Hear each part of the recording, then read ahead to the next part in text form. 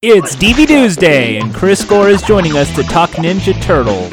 Olivia Munn wears the Slave Leia outfit to please our 18 to 34 male demographic, and I rehash memes I found on Reddit. It's Attack of the Show. Just kidding. We're talking about Unbeatable Banzuke on game shows, I suppose.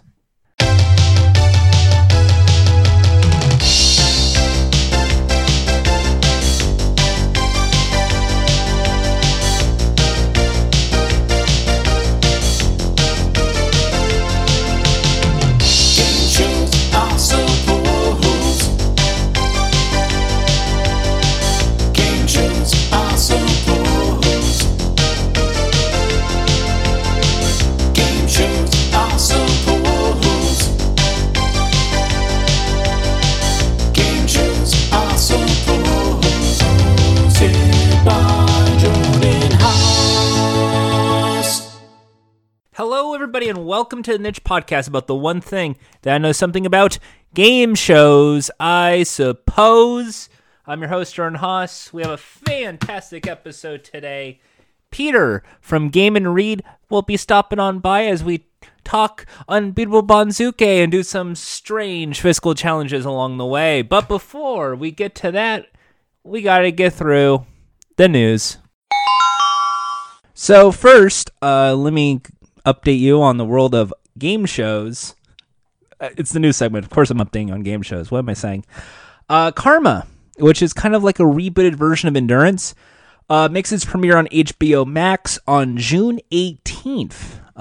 There has been a few clips and previews of the show, and it looks very, very cool. Very magical, even, I would say. That if you liked Endurance, imagine Endurance, but with a big budget. I really hope they keep the fire effect for elimination in play. They probably won't. Next, I read this on Deadline this morning.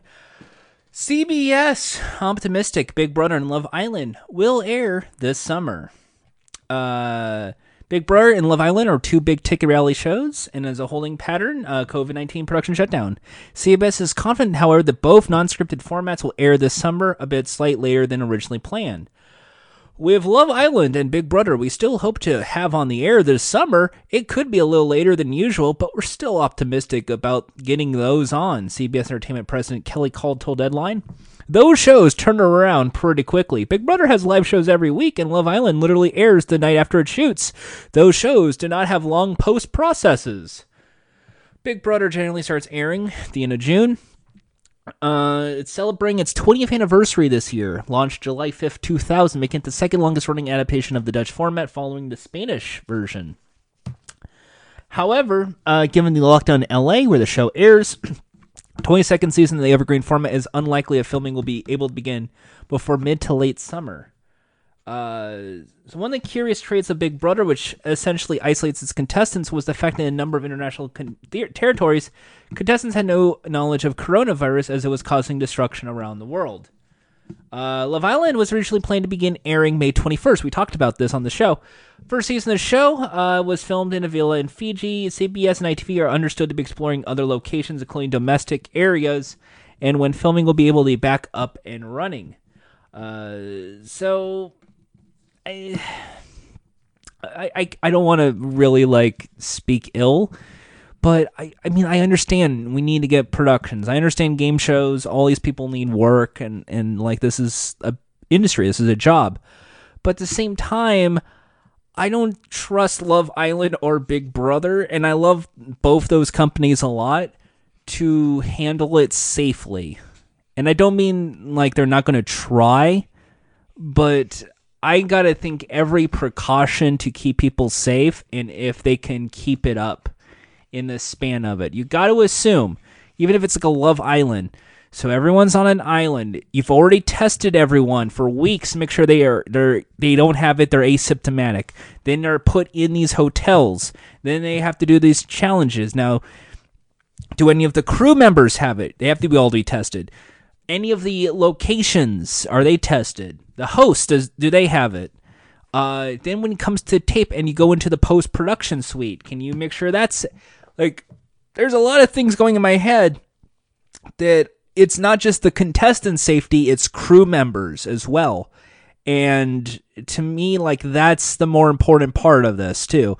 I mean, the contestants, they'll be safe. Like, if they do a Big Brother this season, you can only hope that they didn't get it before entering the house. None of them. And you tested them, because then they're stuck. They're good in quarantine for a bit.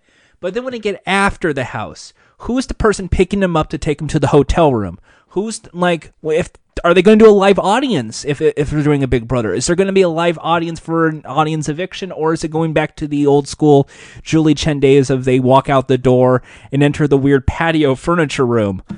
I don't know. I don't know if that's really going to be a good idea. They canceled the Canadian Big Brother because of this. I think CBS really just wants the show because they kind of guaranteed for advertisers, this is our big show, and they're not going to deliver if this is the case. And I would rather keep the crew safe and have it be like a winter season or a safer season, or guarantee safety, instead of like just flat out just put them all in the house, whatever, keep it like it's normal. There's a good chance, but this is not the flu. You can't just like get someone sick and then make sure everyone else is sick. This is worse than that, and it's too much of a liability that I would not take that risk.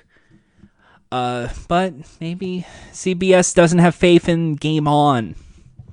Why don't you just air like best of Big Brother season? I know that's what they're going to try and do in the UK, but I'm getting ahead of myself. Next, in the exciting world of baking, cookies, cupcakes, and cakes fill each episode of Food Network's new competition series, Big Time Bake with Buddy Valastro, the cake boss himself. After winning the most recent season of the Ultimate Baking Brawl, Buddy vs. Duff, Buddy is now judging some of the best bakers from across the country to the test in non-stop dessert competition in Big Time Bake. On June 8th, with only 6 hours, the bakers must bake creative cookies, decadent cupcakes, and a showpiece cake, all inspired by a surprise theme. Clock never stops, even during the judging, as Buddy and the guest judges visit each baker station every 2 hours to taste and critique their sweets. Buddy and 2 rotating expert judges will be there, and this big list of names. They'll determine the baker's item on the bottom of the batch and will send them home without finishing the remaining item. It's a battle against the clock. Okay, well, that's actually clever. So it's going to be like the chop style, but the clock is always running. So every 2 hours, someone goes home. So as they're in the middle of making cookies, no, we're good. You're done. I like that. That's actually a new challenge on that. They must strategize using their time wisely. Making Big Time Bake, one of the most difficult competitions. In each of the 6-hour episodes, 4 bakers, along with their assistants, must complete cookies, cupcakes, and an outstanding cake from scratch in only 6 hours. Baked goods must fit a special theme, from spellbinding magical confections to tasty treats that transport the judges to another realm, and to desserts that deep dive into the blue seas. Every 2 hours, Buddy and guest judges... Oh, you're just reading the list. At the 4th hour of the competition, the cupcakes are due, and then the time competition will run out for the bomb baker. The 2 bakers remaining and 2 hours left till 6 hours are up. They must rush to finish their masterpiece cakes. I'm glad there's not a lot of puns. Usually those make me bad. Other than determine the baker's item on the bottom of the batch, and will send them home without finishing their remaining items. I like it. I mean, that sounds like a new way of doing a simple bake show. Sure, we'll go with it. Still no word on Epic Game Show. We've been talking about that for, I don't know, last year, like year at this point. 1 year. We've been talking about Epic Game Show. They filmed it. They air and they do promos. It's coming in February. It's coming in April. It's coming in May. And no word yet. So I'm going to let you believe we're just never going to see the show. Next, Big Brother is returning to Channel 4, sort of also by deadline.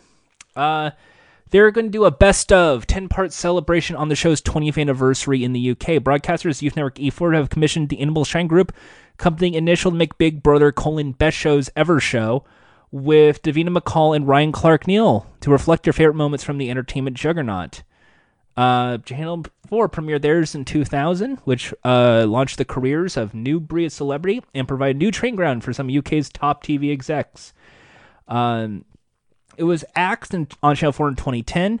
It got picked up to Channel 5 and ran until 2018, with Ryland presenting the lineup.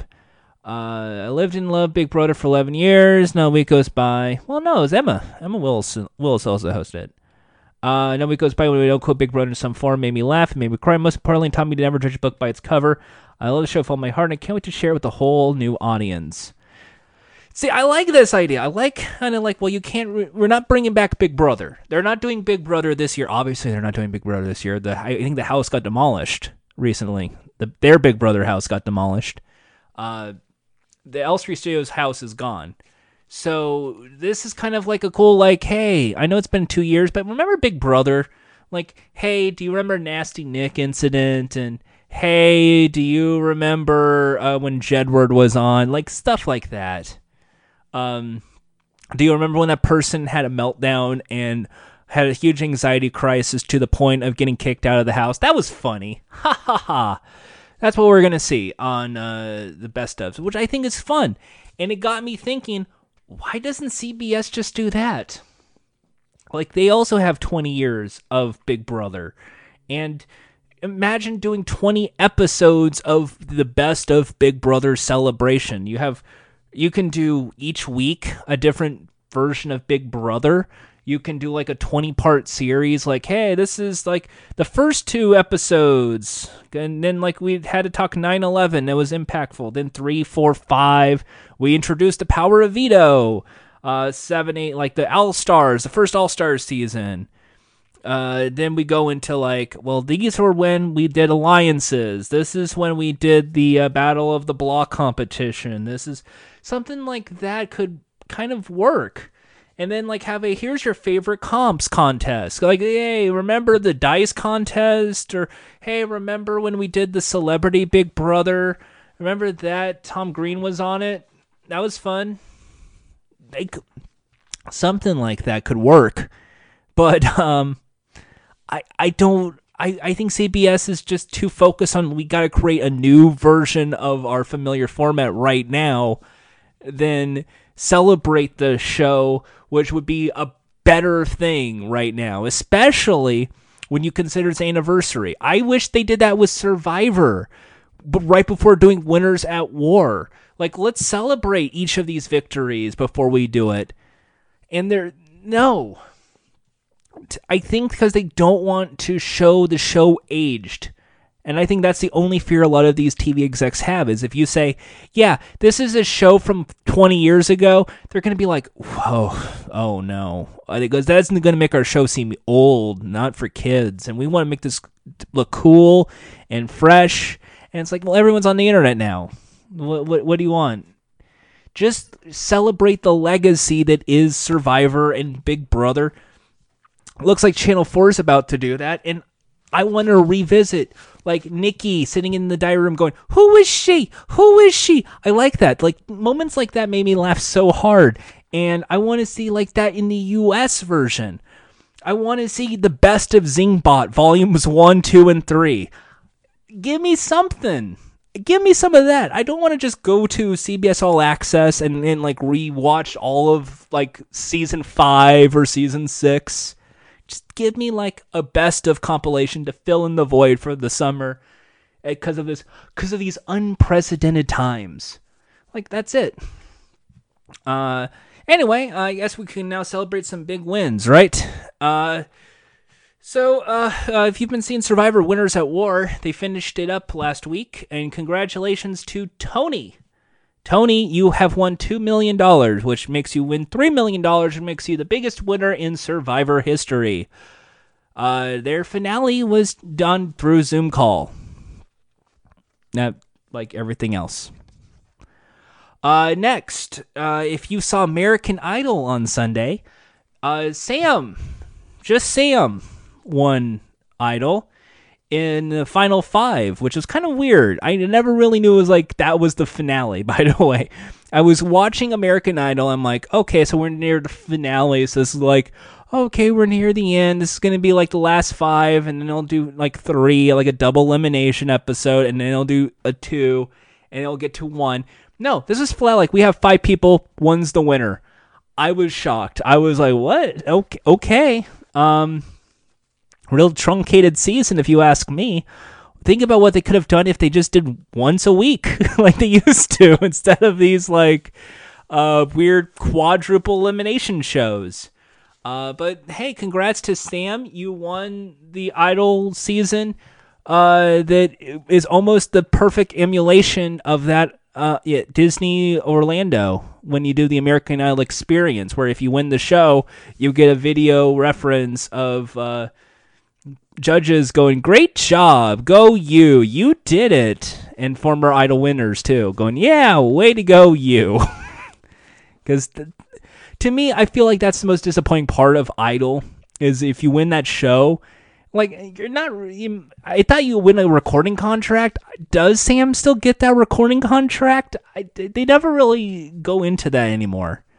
Especially now, it's like, does she get like an agent? Does she get like management? Something? What did she get? Cash? Does she get money, or is it just kind of like you just stay at place? Thank you for wasting our time. You won. You won a trophy. I don't know anymore.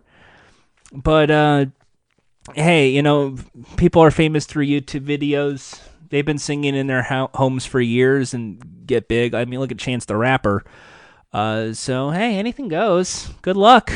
Wasn't it the Biebs? Bieber was that too. So, congrats. And in the other singing show, the one that is called The Voice, the one that wins the awards, the other, sometimes better singing show, Todd Tillingman.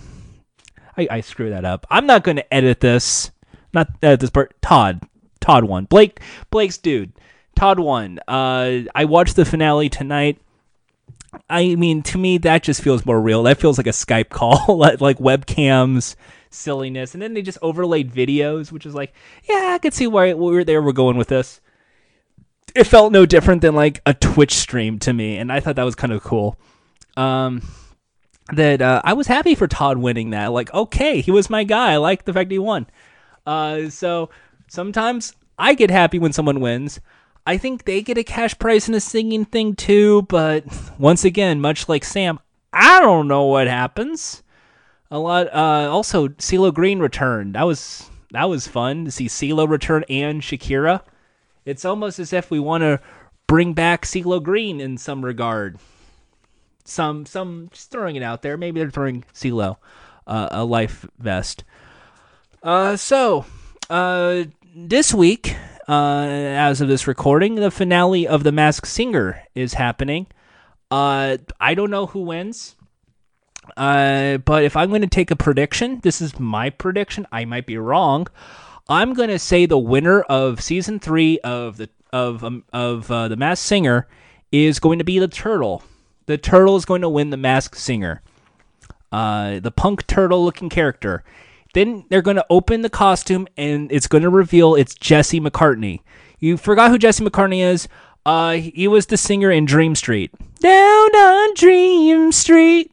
And he is also a voice actor. He plays the voice of Robin and Nightwing in Young Justice. So to me, I think that's also a personal win to that, because then I can say in 2 consecutive seasons of The Masked Singer, a game show host and Nightwing won a show. So then, like, I can feel happy about, like, a personal victory to me. I can say a game show host and Nightwing won a singing competition show and feel better about myself because, hey, it's parasocial. I don't know. So that's my prediction. I sealed it in, locked it in. It's the Turtle that's going to win. It's Jesse McCartney. There'll be an after show. Oh, no, Ultimate Tag's premiering tomorrow. There won't be an after show. Oh, well. Congratulations to Jesse McCartney. Anyway, I guess we should get through today's episode.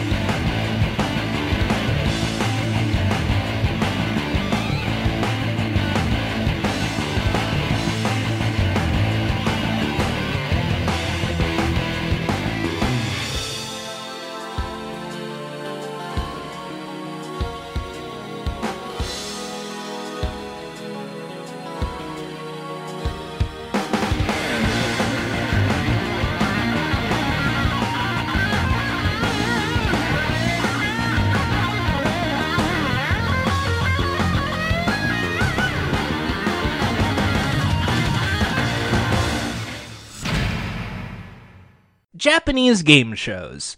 I know, it's become a cliche. Oh, those Japanese and their wacky game shows and people getting hurt, blah, blah, blah, blah, blah.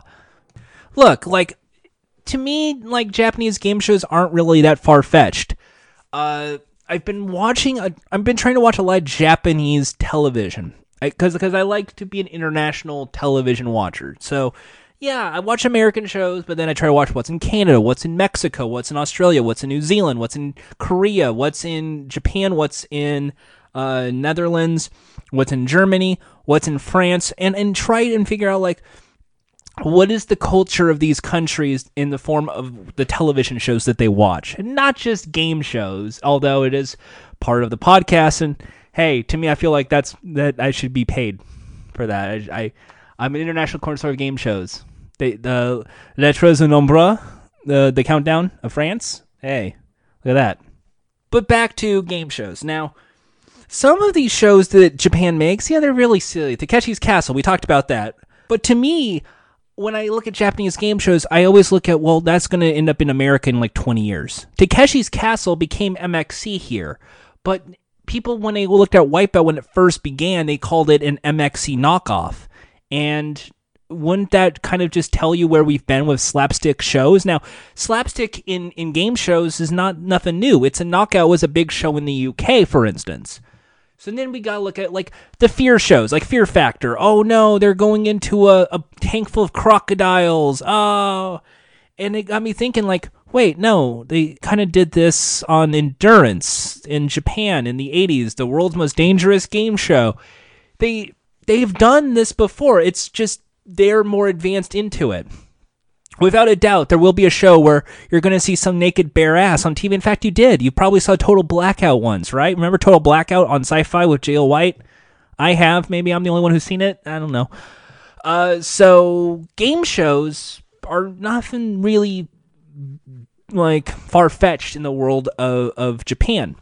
But we always like to have that stereotype of look how wacky they are. Like Isara, the Japanese game show, or Japaneasy, going, gong, which may or may not just be cultural appropriation mixed with stereotypes, which might be very gross, but we'll talk about that on that episode. No, we usually, when we see a Japanese game show, we kind of get mesmerized, because it's usually a variety format where some slapstick happens, and we get silly because it's celebrities falling down. And now you have that going on with League of Their Own and Game On CBS, that, I don't know what makes this any different than that. And it got me thinking of the internet. I grew up on the internet. I'm one of the few. I'm the millennial, like kid that grew up on the World Wide Web, Usenets, alt networks, message boards, and then social media. And it's like, I remember when it's like you go to break.com, and that's when you saw Human Tetris, and that became a hole in the wall because a YouTube video, hole in the wall because of the Human Tetris segment on a variety show. And now with this is its own show. Unbeatable Banzuke, which was this huge show that was in G4 originally, but I remember when it was just like weird clips that were very, very badly uploaded online of different stunts for bikes and unicycles, and they were really cool. Now, it's hard for me to find the originals of these, and to me, that's the biggest disappointing when doing this episode, was just that feeling of nostalgia, trying to find that original, like, 320 by 240 clip that was like a .mp4 file that you can watch on an iPod video, or at the very least, you know, a break.com video with like heavy pixelization, maybe a real media file. I don't know. But Unbeatable Banzuke is a rare phenomenon because this comes from the 90s. And I think a lot of people misunderstand the show. It's a sports-themed challenge show, but we did that here in the States in the 90s too.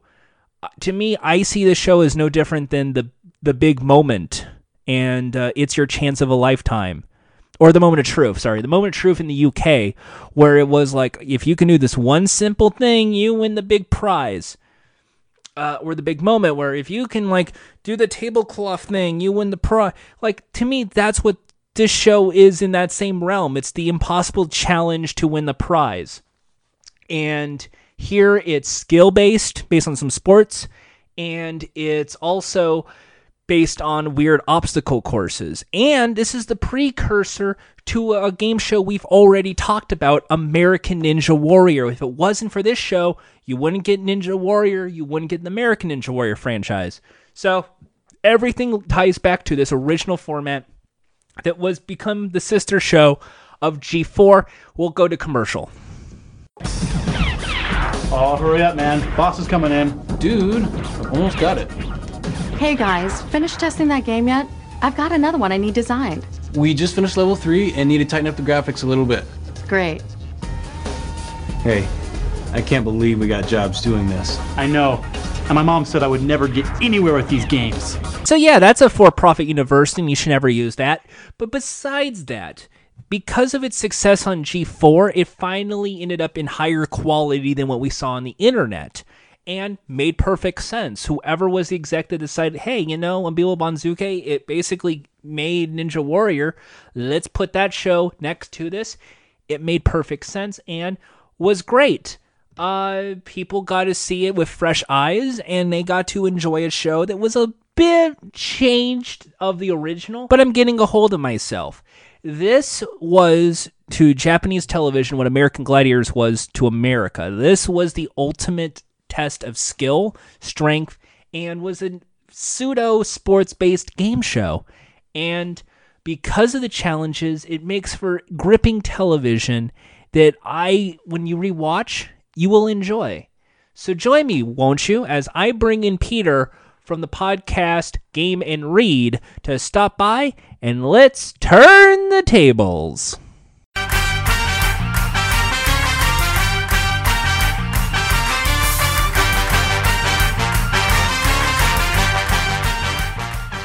Hello, everybody. With me on the line from Game and Read, friend of the show, Peter. Hey, how's it going? I'm doing fantastic. It's almost as if this was like our second or third attempt at episode. Yes, well, we'll see if the internet holds up for us this time so that we can really spread the word about Unbeatable Banzuke, a 20-year-old beautiful Japanese game show. Yes, we are talking about Unbeatable Banzuke today, which is a fascinating thing, because most of the time when you see it just clips through YouTube. That was one of those precursor kind of, here's some weird Japanese game show, and it went viral, and then they just kept playing with it.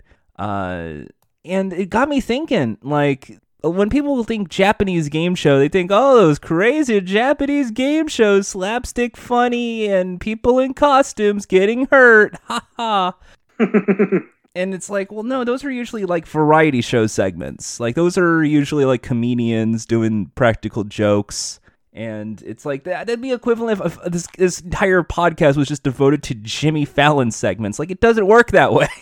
Right. This is a show where people who are just everyday folks who happen to have a specific type of skill or a challenge they want to try can go up against a rather difficult scenario where they have to use their skill or talent. And it's kind of fascinating because this is the precursor to Ninja Warrior. So we've already talked about American Ninja Warrior before on the show.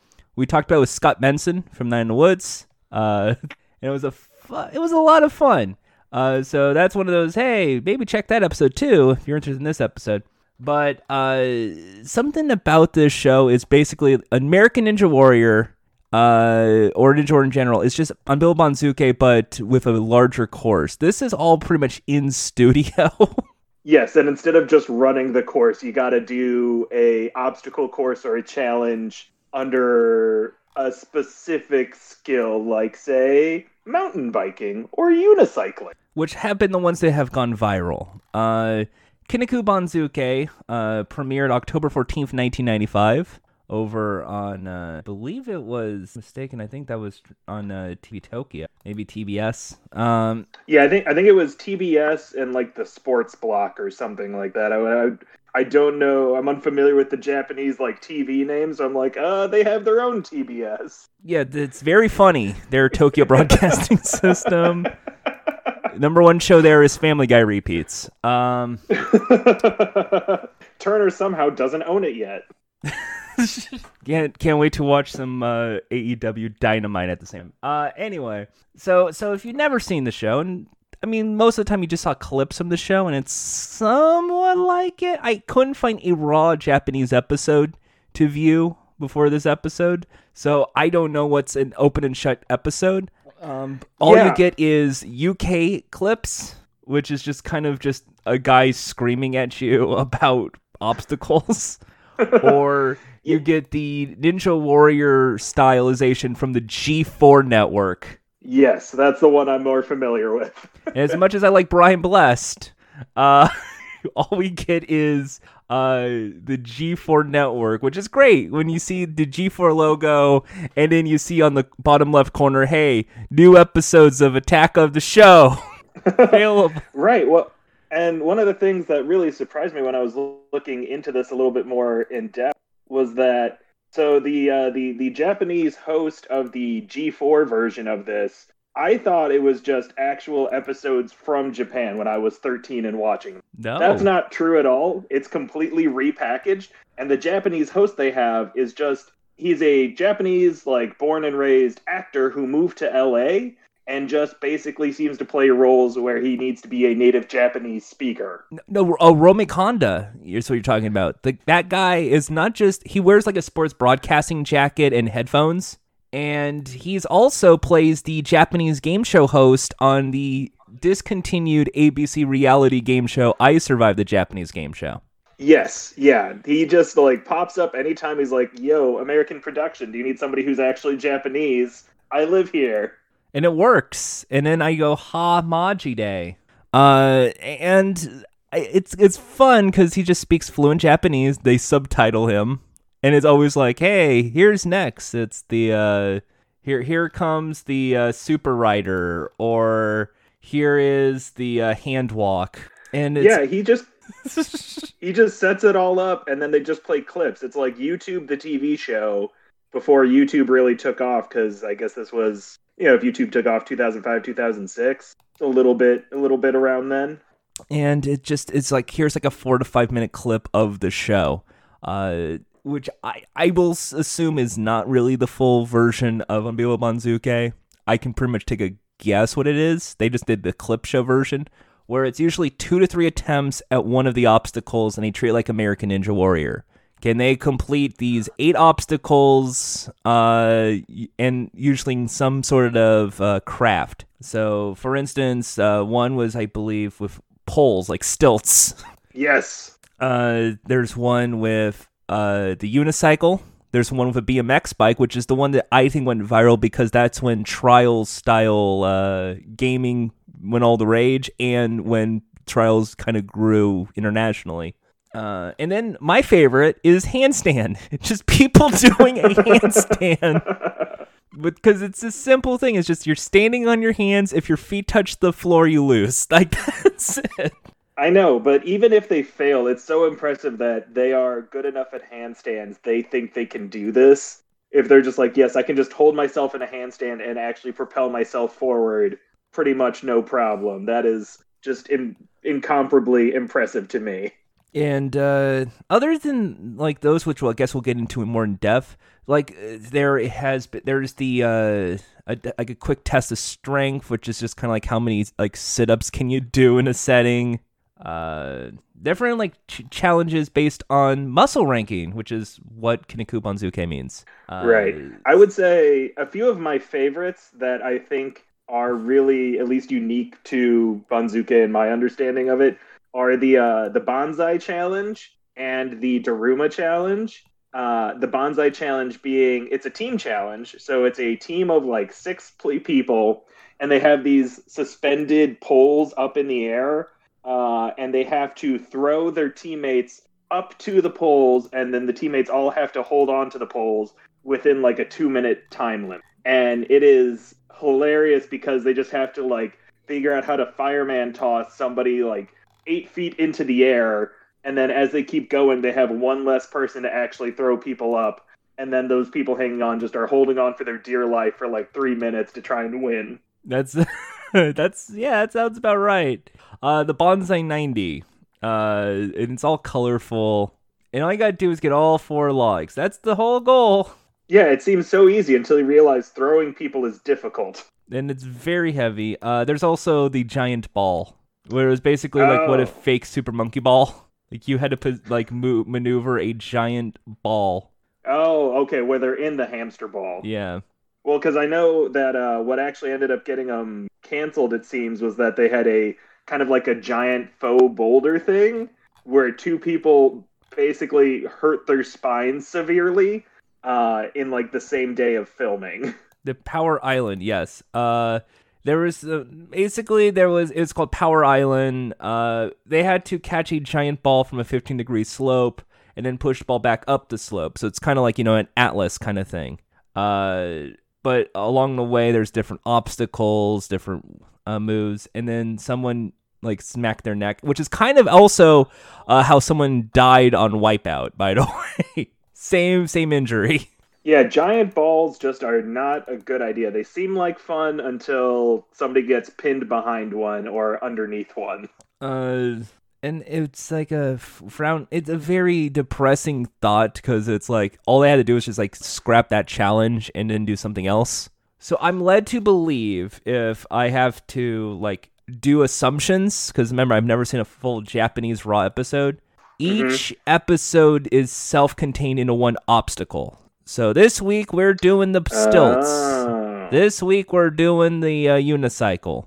And it's played by who can do it the fastest. It's not just completing it on time, it's also completing it the fastest, kind of like American Ninja Warrior.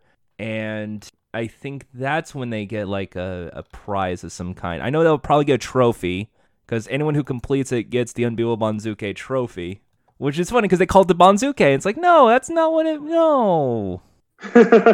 In the American version, they called it the Banzuke. But ultimately, it's just a sports challenge. It's all sports games. That's the fun of it. Is just different, like, over athletic events. Yeah. So one of which that I recall was 9 hoops. And I will say, well, most of these we will laugh about with just like, haha, they fall into the stunts, and I think that's a good chunk of what we're going to be talking about today. My favorite challenge was just 9 hoops, which was just, here is a basketball with 9 hoops, like in a 3x3 pattern, like tic-tac-toe, but in a diamond formation. And all you had to do was put 12 balls, put 1 in each hoop. That's it. I mean, that is a very straight up sports challenge. Oh, winners of 9 hoops were awarded with 200,000 yen, or the equivalent $2,449.63. Well, I think that's seems like an accomplishment. It's very low risk shooting basketballs compared to a few of these challenges that look like they would hurt. I'm trying to look at. I'm now on the official Sasukepedia, the Wikipedia for all of Sasuke, which includes Kinniku Banzuke events. Yeah, so thank you, fandom, for delivering us all of our niche wikis. Sometimes these come in handy because then it makes me feel smart when I really I'm just reading off a wiki page. Oh, that's right, Skateboarder. I remember seeing that just once. Yeah, that one I don't remember ever seeing when I watched this on G4, but I saw it when I was looking stuff up a couple days ago. That one was intense because they need to be able to go through this really kind of tight obstacle course of half pipes and ramps and grind rails, but they're not allowed to put their feet on the ground. So they have to like get their start, and then they all have to just do self-propelled movement and full-on braking without ever being able to put their foot down. And there's like one break in the middle, but before that you have to like do these like half pipe tricks and transfer half pipes and like get enough momentum to go up and through different ramps just without, being able to like kick push at all. Now that looks very, and also dangerous too, because that's just also showing safety compliance. Is just, they're just gonna, if they fall, that's a dangerous wipeout because there's a giant wedge just gashed right next to them. Yeah, no, and all these courses, like, they're really tightly built.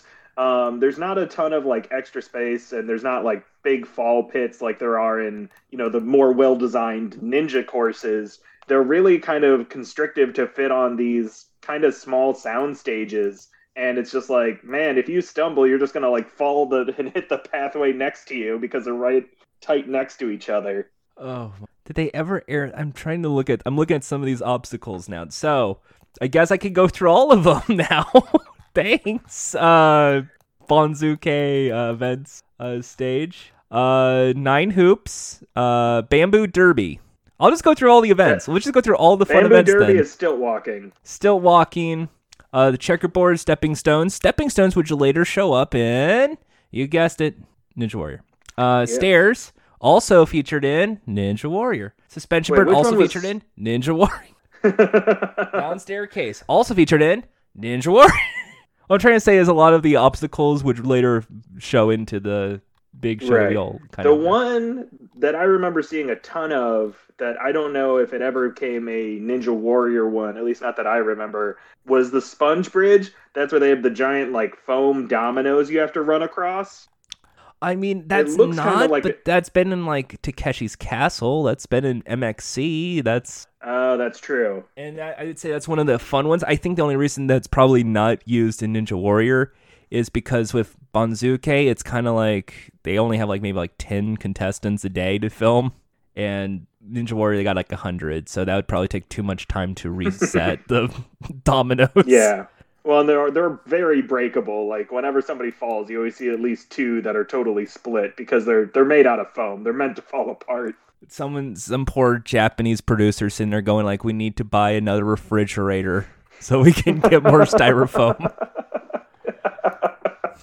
And then we go into Bonsai 90, which we've already talked about. That's the log grab competition where people basically have to grab. There's 2 versions of the Bonsai 90. The second one has never been won. Oh, the one with the moving poles? The moving poles. Yeah, that just takes an impossible challenge and makes it double impossible. Viking used this as a BrainShip stage. Brain Panic. This event requires competitors to remember a series of numbers in an allotted time, then recall those numbers by writing them down. The numbers are between 0 through 9 and placed at random. There can't be more than 1 digit in the sequence. This event split into 3 rounds. 9 contestants have 3 seconds to remember a sequence of 9 numbers. Those who miss it 1 digit in the sequence are eliminated. The rest move on to round 2 with 5 seconds with 12 digits. And then once again, anyone who misses are out. And then the final one, 15 digits in 7 seconds. Those who win get the 200,000 yen prize. That is one of the rare games I've not seen in Unbeatable Bonzuke, but I have seen online that is a Bonzuke game, and it's kind of weird because it's like, was that really a Bonzuke game? Kind of like Irritating Stick, like that. That's also a variety format challenge, and it's like, well, here we go. This is one of the more iconic games, Peter. Yes. The Daruma 7, the 7 stack. Yes, that one is one of my favorites because it's like a fun carnival game turned into a Bonzuke. Go on, explain to the friends at home what this. All right. So there is a large prop stump, and then there are large prop segments of log stacked on top of the stump, and then on top of all those segments, there is a Daruma statue, the traditional Japanese little totem, and the contestant has a big mallet, and their goal is to knock off all the segments without knocking over the Daruma, and then at the end, the Daruma is supposed to be sitting right there on top of the stump with all the segments completely cleanly knocked away. And I love it because it's just like, it seems like the only one I could maybe do and not be terrible at, or just physically try. Since I'm not good with a unicycle or handstands or stilts or a pogo stick. And so I'm like, yeah, that seems like fun. I want to be able to just keep trying to knock these segments off. And it's just a fun, dumb game that I think is definitely requires strength of like whacking with the mallet. But a lot of it is just like hitting at the right time with enough swiftness and in the right direction that you keep the Daruma perfectly centered as it drops. I just think it's a fun little carnival game. And plus, like that's something that's been used in Takeshi's Castle. I know they used that in even modern day variety formats. The knock down the pillar. I'm led to assume that there is this is also probably a Japanese bar game too in some regards, just like a smaller take on like a Jenga puzzle? Oh, I would definitely go to a bar that had a comically large one of these, or even like a normal sized one, where it's just like, yeah, you want to turn to try and beat this stupid thing? I would be like, yes, I will buy all the beers here so I can try this as many times as possible. So there you go. All the bars of Japan once the quarantine's out. I got a money-making opportunity for you. Well, I just want them to start sending them to Chicago. I need them here. Chicago. Hey, bars of Chicago. You know, I know that's where the Midways started to claim all your arcade gaming. I know a lot of pub games are recovering back. There's a lot of pool bars. There's a lot of arcade bars. A lot of shuffleboards. Why not? Just for the sake of interest. A giant 6-foot statuette featuring various logs and a giant hammer. Yeah, I know at least 4 places this thing could totally fit in, and I think it'd be wonderful. The giant Jenga trend is passé. It's overrated. It's only fun for a little bit. We need giant Daruma logs. Giant Daruma logs. I mean, it could be foam. We don't care. It could be foam logs. Yeah, no, I think they remind me. They honestly look kind of like, if you ever go, I guess you wouldn't. I don't know what you do outside of this. I work with kids, and so sometimes you'll go to like a children's museum, and they'll have like those big fun playground areas that look like different things. They look like big play log pieces that are probably kind of firm but cushiony enough where it's like a kid can kind of roll around on them. That's what I kind of picture they're made out of. A lot of foam. I would say like a nice plush foam. I would say like if I had to assume, it would be like kind of some. I mean, like I know that things like Let's Make a Deal have something similar. That's just a giant foam squishy disc for some of their games. But yeah, go to a children's museum and see what physics games they have there. A giant ball is another challenge. 5 obstacles. They have to stand on the giant ball and move the ball through 5 obstacles. Oh, God. That's the one I would have probably tried just because it's just funny, because that's just Wipeout. Then the famous hand walk. Yeah, it looks like they tried it things like 5 parallel or 6 bars, times. Stairway to Heaven, Bottomless Ravine, Devil's Double Bridge, a break zone, Craggy Mountain, Stairway to Hell. As they go downstairs, not up. Shinzo Yabori no Usaka, which is apparently just somebody must walk up a steep slope, a nice steep slope. That's what causes people to wipe out constantly, and it just develops and grows from there. There's an obstacle in the hand walk just called Moon. I have nothing about it, but I'm curious what the moon is. Oh, they had to turn a star and cross 2 parallel lines. Oh, that's why. Like, they want to make it look like space. Okay. Kangaroo is the pogo stick challenge. Were you a pogo stick kid at all? I could never figure it out. I've always wanted one, but it was like, no, I couldn't. I never had even a trampoline. I never even had I had moon shoes, though. Well, those are the kid-powered anti-gravity shoes. Yes, I was like a Guts kid where you had the moon shoes, then you would walk with them, then you trip, and then you never wear them again. Oh man, did you want to win those on some Slime Time Live competition? I wanted to find Gerard from Hey Arnold between the numbers 1 through 9, and all I got was Helga and and Harold and a pie in the face, and that ruined my day. And then you Dave had to Azer introduce just a new kept rocket screaming power. at me like, "No, that's not what we're looking for." Oh well. Anyway, Kick Target is one that I would say is one of the other, like, just how 9 Hoops was basketball themed. Kick Target was a interesting challenge for soccer fans. Also not really shown in the G4 version, but one that's played for fun is they get essentially 9 targets, and they gotta kick a ball through each of the targets. Yeah, this is just like a Mario Party game, but in real life. Which I want. I want more Mario Party in real life. I want Bowser Revolution in real life. The good news is nobody will get hurt with this one. I like the ones where it's just like, oh, good, nobody's going to snap their neck trying this. No one will snap their necks. There might be like a twisted ankle because it's still soccer balls, but other than that, like a Perio. I don't know why they would say that, but that's the unicycle challenge. Yeah, so I looked this up because I was just like, what is a Pierrot? I have no idea. And apparently it is named after like an archetype of French pantomime. So it's like the white kind of mime-looking person that's got like the big poofy buttons and then the pointy cone hat.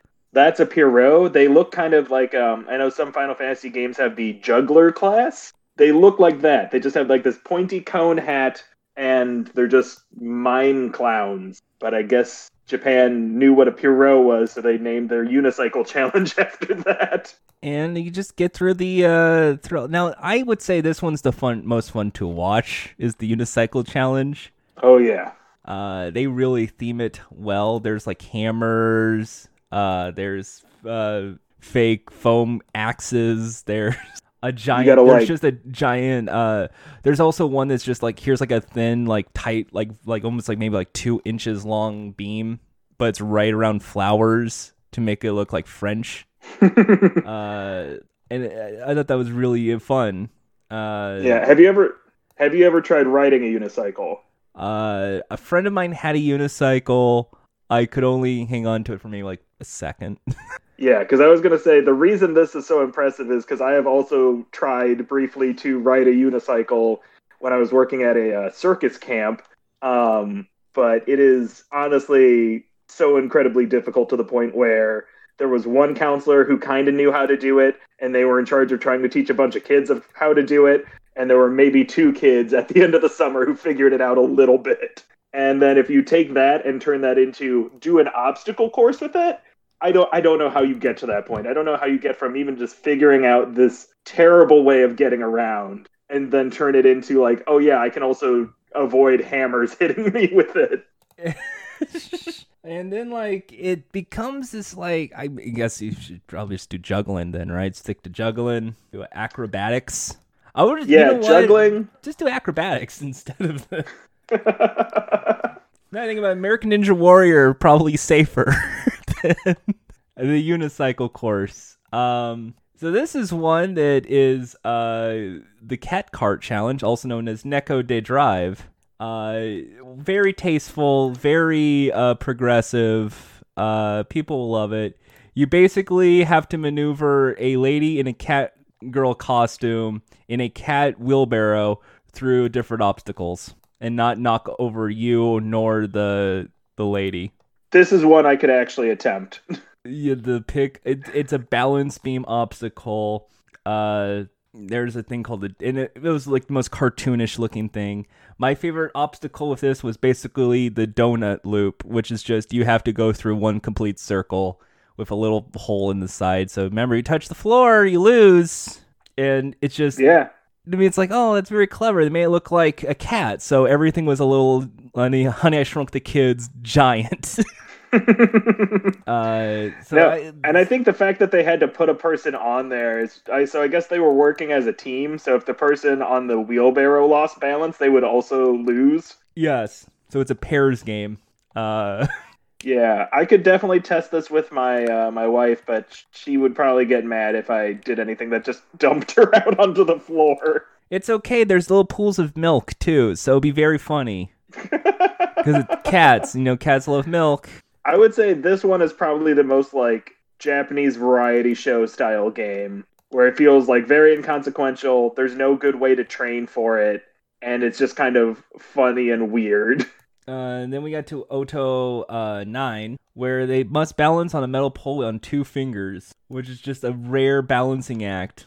So that game, like sometimes you're bored, like if you're a teacher, you have your yardstick and you're just balancing on your finger for a bit.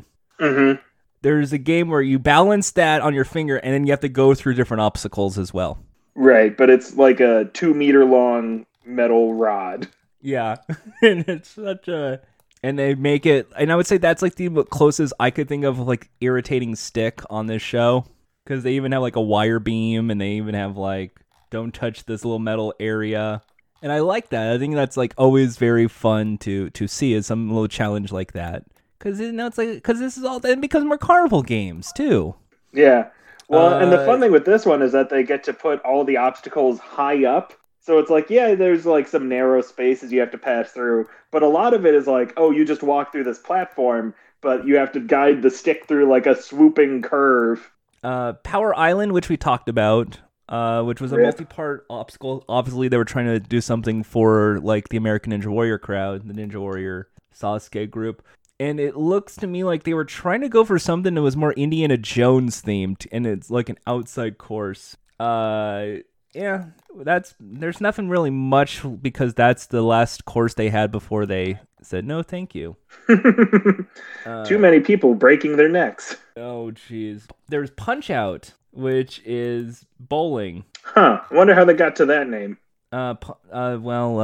Glass Joe. You had a Dream Kid. What was it? What's the fake? Not Mike Tyson. Oh, Mr. Dream. Mr. Dream. You had. All right. Oh, okay. The 3 tries. 9 lanes for the final lane. Which. Oh, okay. So this was worth 2 million yen. It had 10 lanes. Punch Out was a bowling game, and the idea was you had to knock out only select pins. So it was like a skill shot challenge. I mean, that sounds tough, but probably not that interesting to watch. That's probably why it was never shown in America. Then there's the Quick Muscle. You have to do as many push-ups as possible in 3 minutes. Fun! So that's the Quick Muscle Champion. Is just a push-up contest for the audience. Welcome to Gym Class, the game show. Gym Class, the game show. It might not surprise anybody. But Saitama, the One Punch Man, won the Quick Muscle Challenge in record time. The final of the very first one was 300 push-ups. Oh, God. So that's a whole 3 days workout for him. That's 3 days of working out, and that's not even including the running or the skateboard, which we've already talked about, which is this very narrow skateboard track. That I like a lot of half pipes. I thought it was really cool.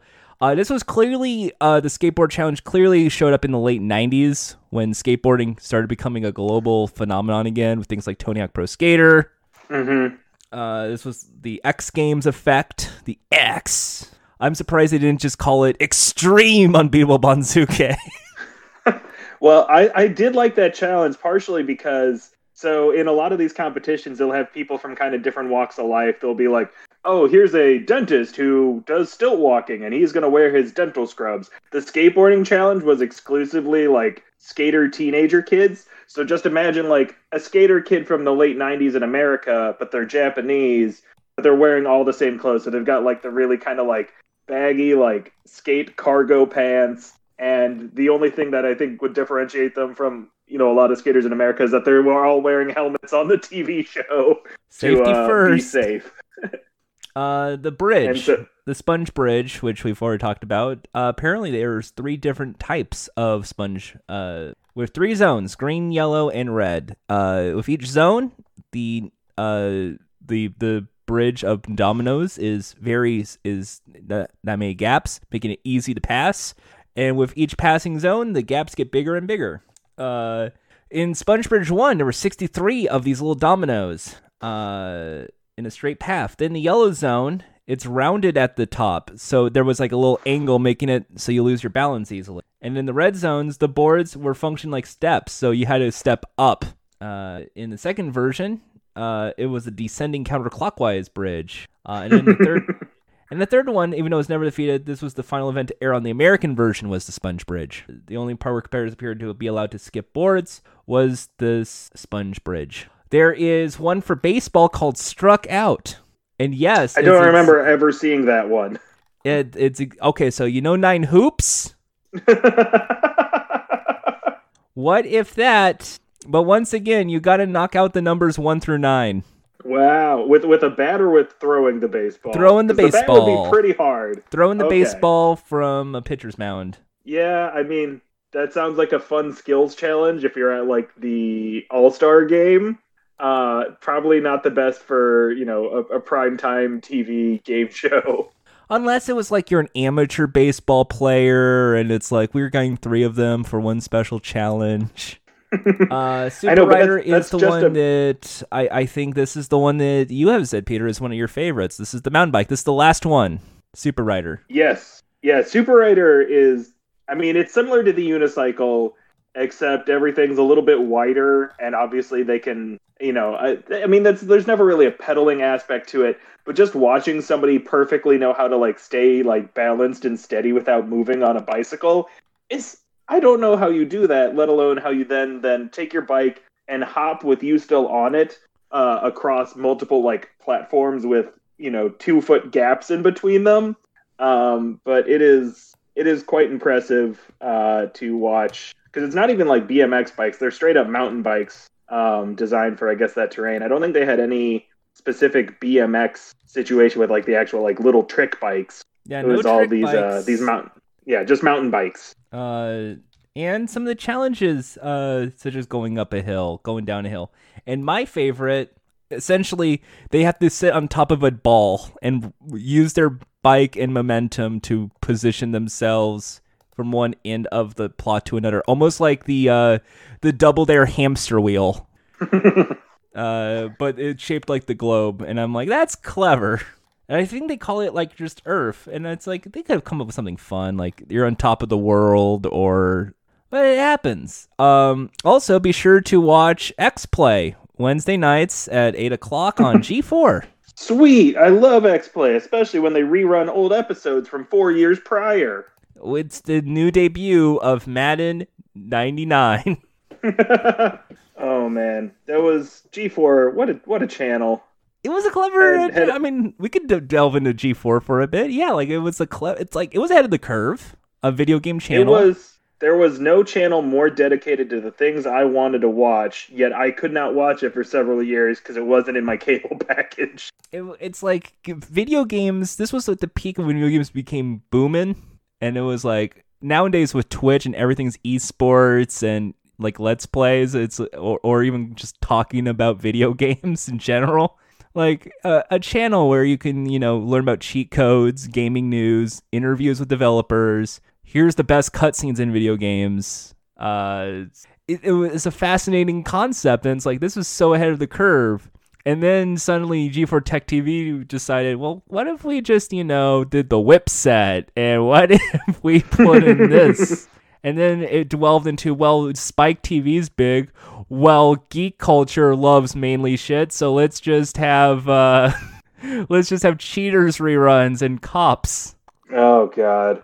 And it well, I mean, when it was still G4, they did play a lot of cops, I remember. But they did also, personally introduced me to one of my favorite animes in that they played Full Metal Alchemist. I think that's where I saw it first, was just getting to randomly watch G4 at a hotel one time.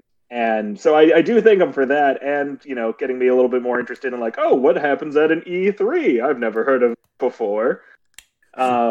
But seems like it was kind of a crapshoot of a TV channel where they just kind of kept it way too cheap and never really took off in the way that the TV execs would have liked. And I think that's just like, we're not making money off this. Can we get Kevin Pereira to do more stuff for us? And didn't Chris Hardwick have like his comeback by being like a assistant? Side person first, on the Chris back of the Hardwick show? Was a ravaging drunk. This was right. This is his comeback time. His comeback career after Shipmates was he did Wired Science for PBS, and then he did gadget porn as a segment on Attack of the Show. Yes. So imagine the host of The Wall go, hey, we just got this new Canon 4D camera, and it's, wow, look at all the megapixels. Fascinating stuff here. And, oh, look at this. It has a speed shot. And look at this. Oh, man, look at the focal length on this. It's amazing stuff. And look, the best part here is the user interface. You can easily delete photos you don't like, and it's very fascinating stuff. And then someone's like, this is funny.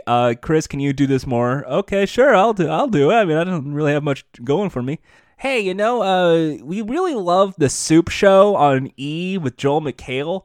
We were thinking of doing that with viral videos.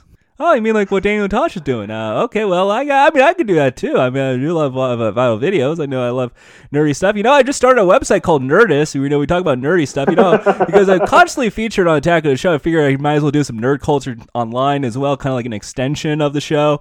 We talk about comic book movies. We talk about video games. I like Dungeons and Dragons. Oh, yeah. Please not talk about my relationships. Yeah, I regret the numerous hours, not as many as some people, I spent listening to his podcast that had an okay name that didn't really fit what they did, and then got a somehow terrible, like the worst name for a podcast I've ever seen, the ID10T podcast. You see, it says idiots. I know. The best podcast. I can't really completely get angry at Nerdist because some people people out there are really amazing. And I remember listening to the Indoor Kids with Kumail before Kumail became Hot Kumail. He was just Kumail, the gamer. I know. I got into that podcast right as they decided to go on hiatus because they started getting a lot more work. And that was a bummer because I was like, oh, sweet. I like both of these people and they're talking about video games. Perfect. And then my third episode in, they're like, so we're going to be doing this a lot less frequently. I got staffed on a writing job and Camille's busy with Silicon Valley shoots. And it's just like, God damn it. I missed it. I'm looking at some of the lines said by Brian Bless during Unbeatable Banzuke in the UK. 3 people beat the unicycle course once, and then he did not take this well. And there's a quote from the TV Tropes page for Unbeatable Banzuke. 3 new champions. Banzuke Brian has never witnessed such a catastrophe. 3, thrice the skill, thrice the speed, thrice the humiliation. I will say that the humiliation is not the strangest word to choose there because, assuming the translations are accurate, when they go up and they just show the clips of the person, the ringside announcer who will go up and interview the people after they lose, and they're always just like, how are you feeling right now? They're like, I'd like to apologize to my family for failing. It's like, okay. So I think sometimes I might just be some polite amount of humiliation or jokiness to it, but I feel like oftentimes people brought up how embarrassed they were that they failed at a near impossible task. That's the whole gimmick, is how impossible the challenge is. And now should we go into the last stage of Unbeatable Banzuke that I think should be the hallmark? I don't know if you've seen much of this or even know about it. Sure, yeah. But one of the best parts about Unbeatable Banzuke is, of course, they made a tie-in video game. I have not seen the game for this. Oh, you are in for a treat. This is beautiful stuff. You can pretty much guess what console they put it on. PS2? 90s in Japan. PS1? The PlayStation 1. And it is, I would say, a great minigame collection. It is one of those games where they put so much effort into almost like an Olympics compilation event of different challenges. And they not just made 1 volume, they made 3 volumes. Oh, they also made Game Boy games. Yes, and it's almost every challenge ever featured on Unbeatable Banzuke has been used here, such as even the gymnastics challenge we kind of forgot to bring up. They even include the Japanese announcer, and it's just this fascinating. They even included our favorite game, the Tower of Seven. Just scroll into the 3-minute mark, 3 minutes 30, and you got it. You got your game. I know. I'm looking at the Game Boy game now. I'm like, man, I might find a way to buy this because this looks like. Imagine just seeing a Ninja Warrior course, but in professionally made Game Boy sprites and pixel graphics. It's just this is pretty beautiful. Cute. This is adorable. Is so beautiful, and it's that was saving that for last because we both love video games, and it's just this great course, and just I was shocked when I saw all this stuff, and I saw this right after the American Ninja Warrior episode, and I was like, when are we talking about this? When are we going to bring this up? I have to do it now. Oh, totally. Yeah, no, I would. If you need me to come back, we can just do bad video game versions of some of these game shows. They made a I will find this and play this. the Banzuke Sasuke course before it became popular as a GBA game, a PlayStation 1 video game featuring unicycling. Oh, it is truly glorious. And it's not like fake, it's not fan creations. These are officially licensed by the company. Yeah. I mean, they look a lot better than that American Ninja Warrior video game that came out a year ago. Oh, no, don't bring up. Oh, gee. Oh. I have not tried it, but in my darker moments, I've been like, wonder if that was fun at all. It's like, how much do you like QuickTime events by any chance? I mean, if they're framed as mini games, a little bit. What if it's really pushing the same button prompts over and over again? Hit A, hit A, hit A, hit A. Now say that with Rich Eisen's voice. Be sure to press the A button. He's hit the A button. That's right, Matt. The lactic acid needed to press the start button to start this event is really necessary. If you don't do it correctly, you're gonna lose it and you're gonna fall into water. That's not good. That's how you figure out who isn't a real Ninja Warrior. I assume this came up when you guys talked about American Ninja Warrior, but you talked about how Matt Eisen was a doctor, right? Oh, we did. We barely touched the surface of his days as a comedian, as a doctor. Just like Dr. Ken himself, Matt Eisman used to be a physicist who went into he was. Well, no, he was a physician. He was like a full on he was a licensed medical doctor. And then he went into comedy, which became hosting jobs, where he hosted a show on, I believe, HGTV, where he cleans people's kitchens and bathrooms and redecorates. Yeah, Matt Eisman, what a career this guy has had in his 49 years, and he went to Princeton. Well, do you want to know how he got the job though? With Ninja Warrior? Yeah. How did he get the job with Ninja Warrior? So because G4 is owned by E, and they had at the time Versus, which was a sports channel, and we talked about Chris Hardwick earlier with Web Soup. They also did another spinoff called Sports Soup, and that was hosted by Matt Eisman. So at the same time when Ninja Warrior was about to do its American spinoff, Matt Eisman, who was doing Sports Soup at the time, was approached by the same producers, can you do Ninja Warrior? Because this is sports, and we need a funny host. That makes a lot of sense. But at the same time, it just baffles my mind that the guy who talks like this, I'm Matt Eisman, for me and Akbar Gabanjumila, we are saying goodnight. It went to Princeton and was a medical doctor. It's just like, I don't know how to you're just like putting on the scene right now with Matt Eisman being like a doctor right now. Like, I got some upsetting news. The test came out positive. Oh man, him doing just any sort of examination on my body would make me, I'm gonna say thoroughly uncomfortable. Obviously, he has not done that since the time of death was 124. What if he started giving? I guess Akbar gives the nicknames, but Matt Eisman just started giving ninja nicknames to all of his patients. He calls himself the Chickenpox Ninja. He's only 9 years old. Here's his backstory.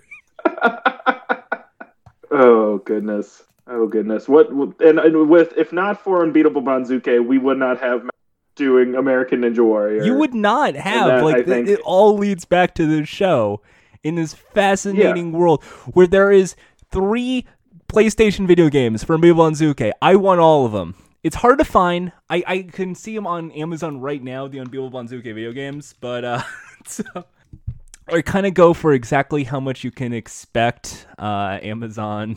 All right, I found a copy of Kiniku Banzuke GB, the first one, for $10. So that's the Game Boy one.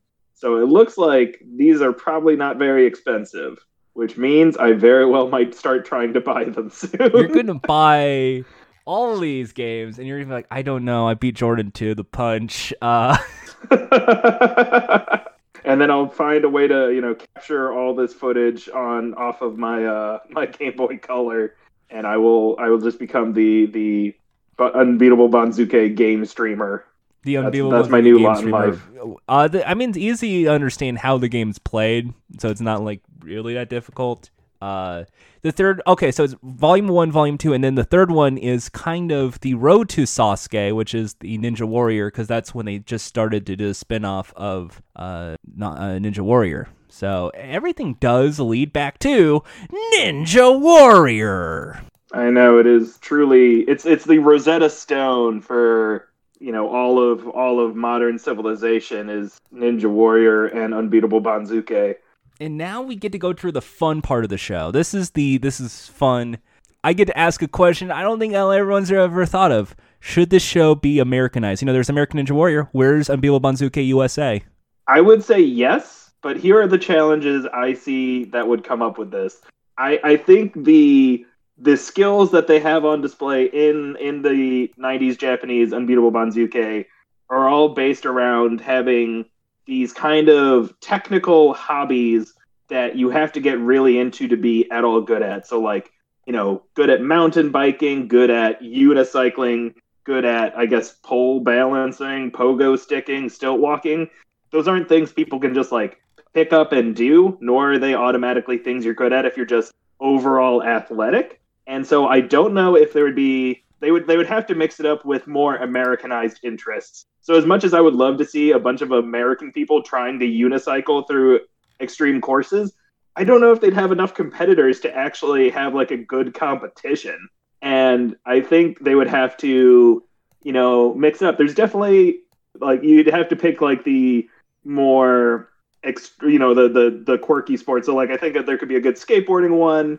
You could probably have some interesting ones on different types of bikes and boards. I mean, I'd love to see if there is a large community of American stilt walkers. I just don't think there are. I just don't think that's a thing that's big here, at least in my experience. But I would absolutely love for NBC Universal, since they already have the Ninja thing, just bring it back. You don't even have to call it Banzuke, call it Super Challenge USA. I don't care, but I would love to see some weird ass courses. Okay, so American muscle ranking. Muscle ranking. I would say, I would. Okay, so you're close. You're in the right ballpark. Of what I would do. So first, yes, I would obviously get the American Ninja Warrior producers to work on the show because they've done this, and you give the same sports package as Ninja Warrior. So it's let's meet this mountain biker who's 23 years old. I don't know if you really want to get Matt Eisman on this. You might have to get some X Games star and a comedian. Yeah, they'll get whoever the next Chris Hardwick is. Well, hopefully I'm not the new Chris Hardwick. Jesus. I have been compared to Chris Hardwick. Oh, I didn't realize you were compared to Chris Hardwick. I'm sorry. Don't worry, this was before the allegations, so we're all... Okay. Still a little sorry, if I'm being real. So you get A. Smith and Company to work on the show.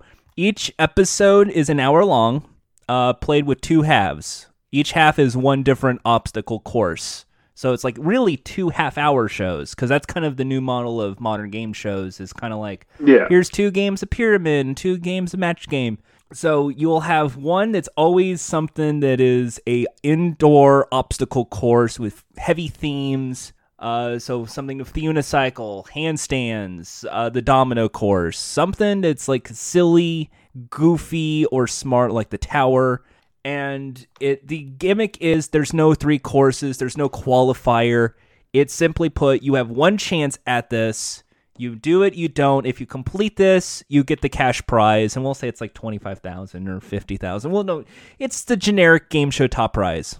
And you have all the dramatic lighting, you have all the indoor events. This is their one moment, and you just keep that going for maybe 3-4 dramatic appeals just to make it Americanized, because that's the only way to make it Americanized. You have the dramatic lights stuff. You have to have your friends and family in the audience going, "You can do it!" And then you try to come up with more American-based sports. So you'll have the in-between game before we go to the next course-based challenge, which is one of these 9 hoops, strikeouts, and you just basically play that for a prize. If this MLB star, because you have to have a celebrity guest. Celebrities are big, so Hey, we get Steph Curry.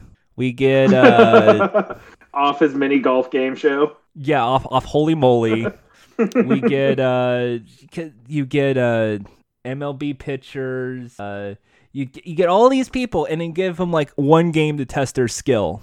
And it's like, if this person can complete it, this person in the audience gets the cash like something like that.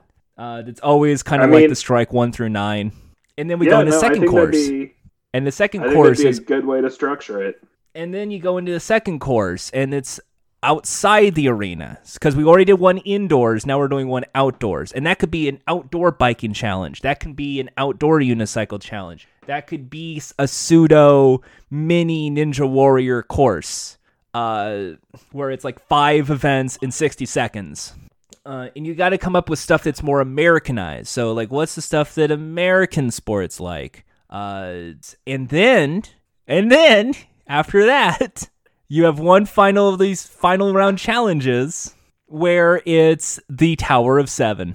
Because I think that has to be like the bonus round big finale bonus. I think that for each one you knock out is $1,000. There's 7 towers. If you knock down the 6th one, we double it to 10. You knock down the 7th, that's $25,000. Careful though, if you knock down the entire tower, the game is over. In that, and then you create your big bonus round, and everything's happy and great, and yay! Yeah, I think that sounds like I would probably watch that. I think the one thing I like about the traditional Banzuke that I would want to see translated over is that it really rewards the specificity. And so just making sure that somebody, because I think one of my issues with Ninja Warrior sometimes is that it's like fit into this kind of like niche athletic persona, you're probably going to do okay at it. And I like that Banzuke offers a lot of variety as far as like, you don't necessarily have to be that strong to be a really good unicyclist. And so you're not being tested on anything but your unicycle.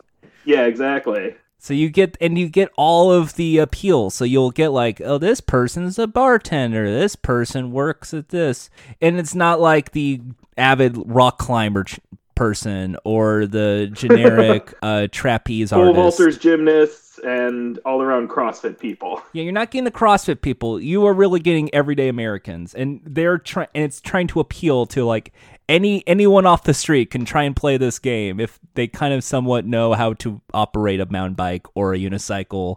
And if they want to pretend they are these strong rock climbers, you would have to do something that is like an actual rock climbing challenge.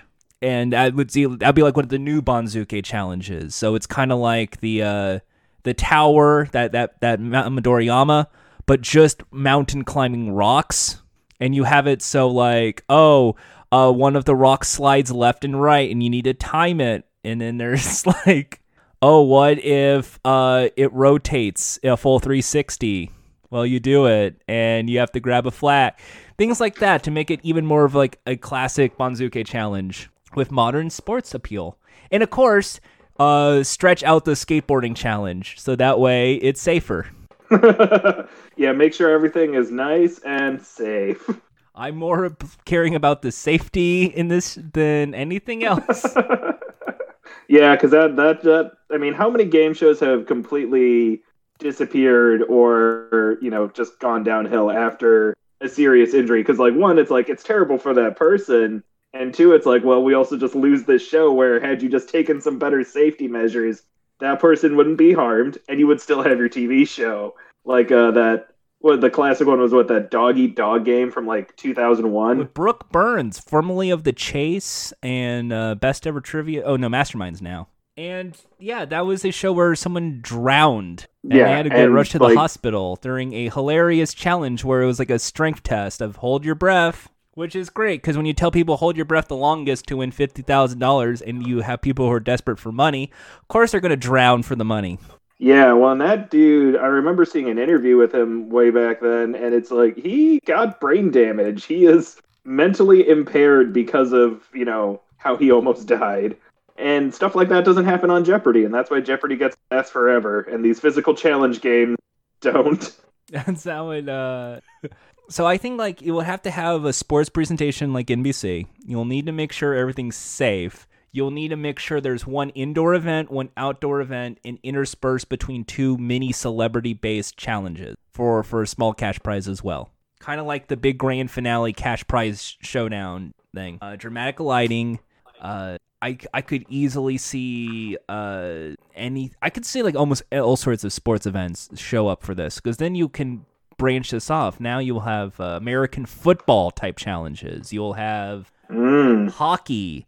And then it's like, well, then branch that out. Now what if there was an ice-based challenge where people who are ice skaters have to balance on a ridiculously small icy path? Yeah, and oh my God, I'm just imagining, I don't know how to keep it properly cold, but yeah, like one of these bike challenge courses, but for just like with ice rinks, so you have to just like leap to there, skate that way. I feel like somebody's going to break, but I would enjoy it up until that point. Until there is an injury. And then, and because it's only a limited supply of people, you keep the courses fresh. So that way, this is only like, you only have 2 real challenges. You have 2 staple games or 1 or more staple games like the Tower. And that keeps the variety fresh for an hour-long game show. And with new content of people falling on their face or falling into water, but not in a wipeout way where it's just a big old splash. It's more of like they fall on their ass kind of face plant. But I think the point of all this is that, yes, we both fully endorse an Americanized version of this game. Hosted by Chris Hardwick. All right, this game's challenge is real simple. All you got to do is just use the hockey stick and slap the puck on each of these 9 targets. If you can get all 9, you get $20,000. All right, before we get going, it's time for the final question, Peter. All right. We had a lot of fun today on Unbeatable Banzuke, a grand show, grand spectacle, history-making game show. But one final question, something that's on everyone's mind. What is your favorite Koopaling? Oh, my favorite Koopaling, I think it is... I know it's a tough question. Morton's my favorite. Morton and Ludwig. Are you going to go Ludwig? No, I'm going to go with Morton Koopa Jr. Morton Koopa Jr. Are you sure, Morton? Yes, because he is a reference to just something that does not exist anymore, and that's, Morton Downey Jr. And I just like how esoteric that reference is now. We're all those big mouths out there, right? Those loud mouths. Well, that's the correct answer for this final question. You just won yourself a plug, Peter. Yay! What would you like to plug today? Yeah, so I host my own podcast. It's called Game and Read. It's a podcast I host with my wife, Erin. And every month we do a pairing of a book and a video game. And we try and build them all to be as cohesive as we can to really kind of play off each other theme-wise or story. And we just have a nice kind of long discussion that we break over a few episodes. And it's a good time. We've been doing it for about 6 months now in its current iteration, and you can check it out on any of the podcatchers, Game &Read, and that's what I got. You can also find me on Twitter at NerdInTheWorld is my handle. That's gonna do it for us here. Stay tuned for a special episode of Game and Read where we look at the history of the Unbeatable Banzuke games through its literary compatriots. Through the literary stylings of John Steinbeck novels. So, oh man, how is the Grapes of Wrath not like a obstacle course for stilt walking? Travels with Charlie best encompasses The Amazing Race, or probably more Road Rules. Now that I think about it. Peter, all right, but yeah, Peter, thanks again for stopping by. Thanks for having me on. This was lovely, and I'm so happy to have pushed all of you to watch clips of Unbeatable Banzuke. Watch the face plants. Have a great day.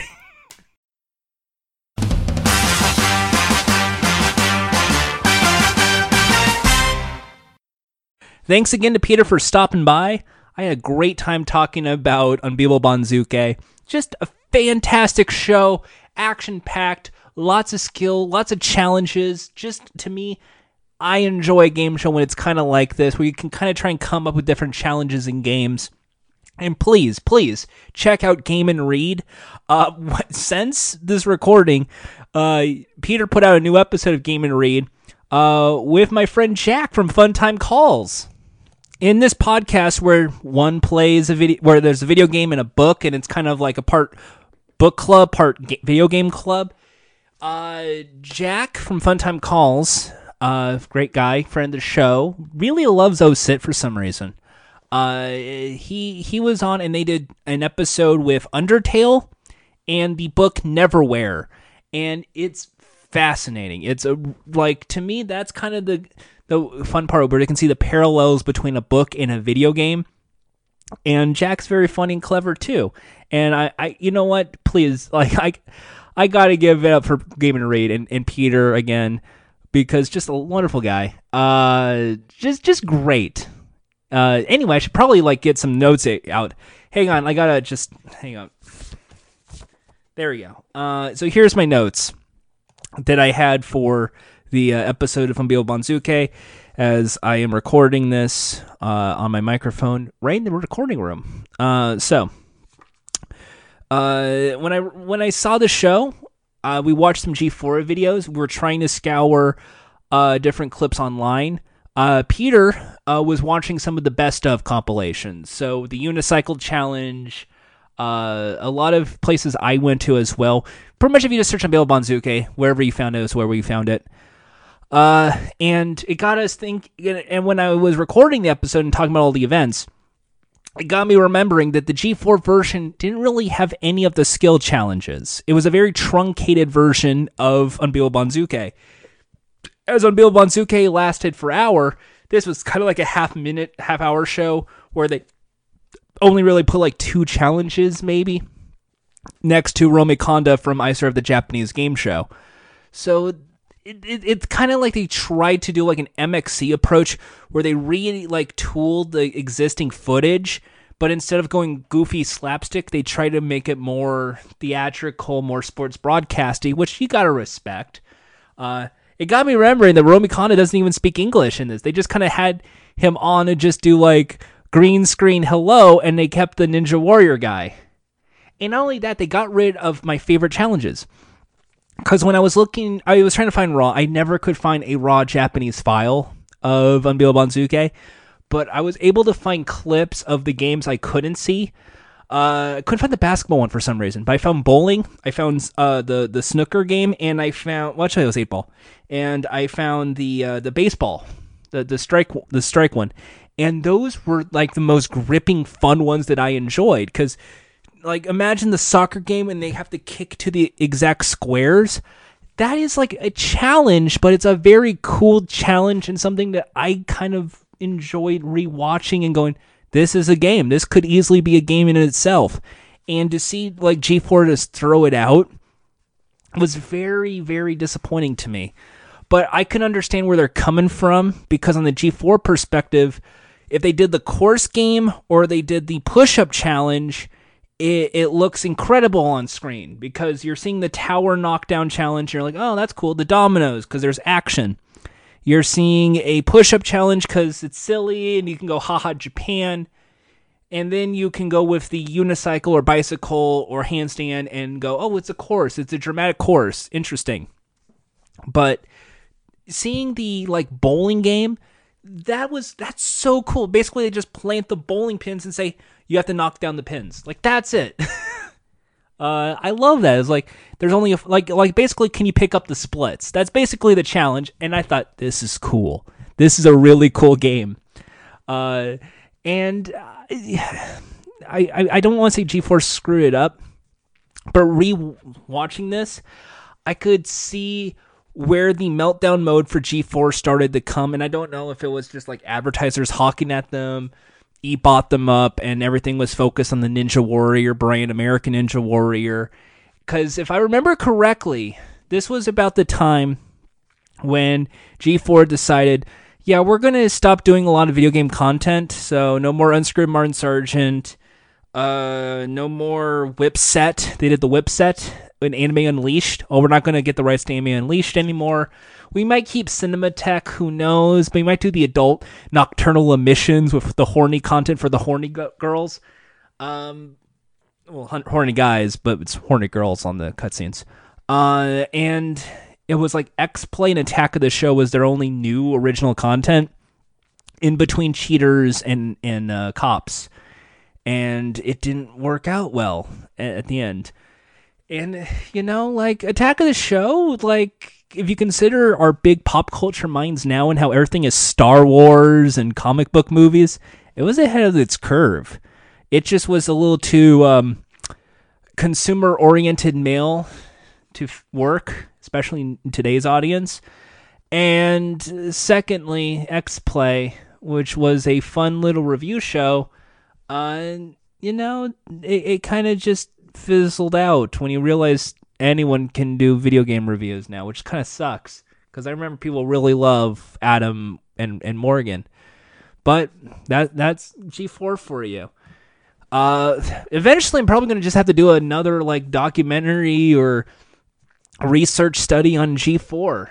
I don't want to do like a rise and fall thing, because I think like if I did that, it would just end up being like every one of those YouTube documentaries where it's just like, well, you see, if it wasn't for the fact that they got bought up, like the G4 Tech TV merger, or if it wasn't for Attack of the Show and they got rid of the screensavers, or if it wasn't for Olivia Munn, if it wasn't for Sweat being canceled, like you can't really like justify any of that. The reason the network probably faltered was just like different execs making different choices, and it wasn't getting a big enough audience than what was expected. Like that's pretty much the consensus. You can almost look at the viewing figures. No brainer. On Unbeatable Banzuke, it was cheap to produce. It was just rehashing old footage from the 90s into a new format that looks like the Ninja Warrior show. And it got views, but is it enough, like, compared to, like, say, Hurl, that gross out vomit game show on G4? Oh, fuck, I just realized I have to talk about the fucking Hurl show on G4. Fuck my life. Anyway, as we continue talking about Unbeatable Banzuke, because that is today's episode, our closing thoughts are this. The show is great, but I think the best thing about this is those video games. The GBA games, the PlayStation 1 games, and the PlayStation 2 games. I've been watching as much gameplay as I can of this game. I have tried to find these games for sale. I want to buy them, but I'm afraid because COVID-19 import. It will take a long time. So I want to say these games look a lot of fun. These games look like they actually control relatively well. That I really wish, and this is like a big call out, there was like, maybe it's out there, because it's like a PlayStation 1 and 2 game and a GBA game. My call out is, people buy the game or get the ROM, I guess. I had to promote piracy. But get the game. Get like all the Unbeatable Banzuke games. Like 1, 2, and 3, the GBA games, the Road to Sasuke, the Sasuke game. All of that. And make that like an esport for the time being. Like I want to see people who like go what the fuck at video games, or like do all those like Kaizo Mario World challenges, or like the 60 Mario Star challenge. Just one of those weird, like, because that's the whole aspect, is that little like speed run people, and see how good they are at the Unbeatable Banzuke games, because I think they're just gonna have a meltdown and it'll be a lot of fun. Or they might just go, oh, this is okay, and that would be fun too, because seeing this game was a lot of fun. There's a lot of mini games on these PlayStation discs. This seems like the perfect game that if I was like a kid at a video store, I would have rented a Blockbuster and had a weekend's worth of fun playing it. That I recommend looking at the video games as well. So Unbeatable Banzuke, fantastic game show, fantastic challenges, a fantastic mini game, like PlayStation game content, And it doesn't matter if you want like the weird polygonal PS1 graphics or you want like a cartoonish GBA graphics. They're both exciting and fun to watch. And I want to like play it when this episode ends because I can't stress this enough that I think, if anything, maybe the video games are more fun than the show, but I'm getting distracted here. That should be the episode of Game and Rage, just like a book of physical therapy and the Unbeatable Banzuke games. I don't know. But I like this show. Thanks again to Peter for stopping by. Once again, check out Game and Raid. Watch Unbeatable Banzuke if you can on YouTube. I know it's truncated and they get rid of the skill games, but you'll get your money's worth. And it's now time for the 110-part series exploring every pricing game from The Price is Right.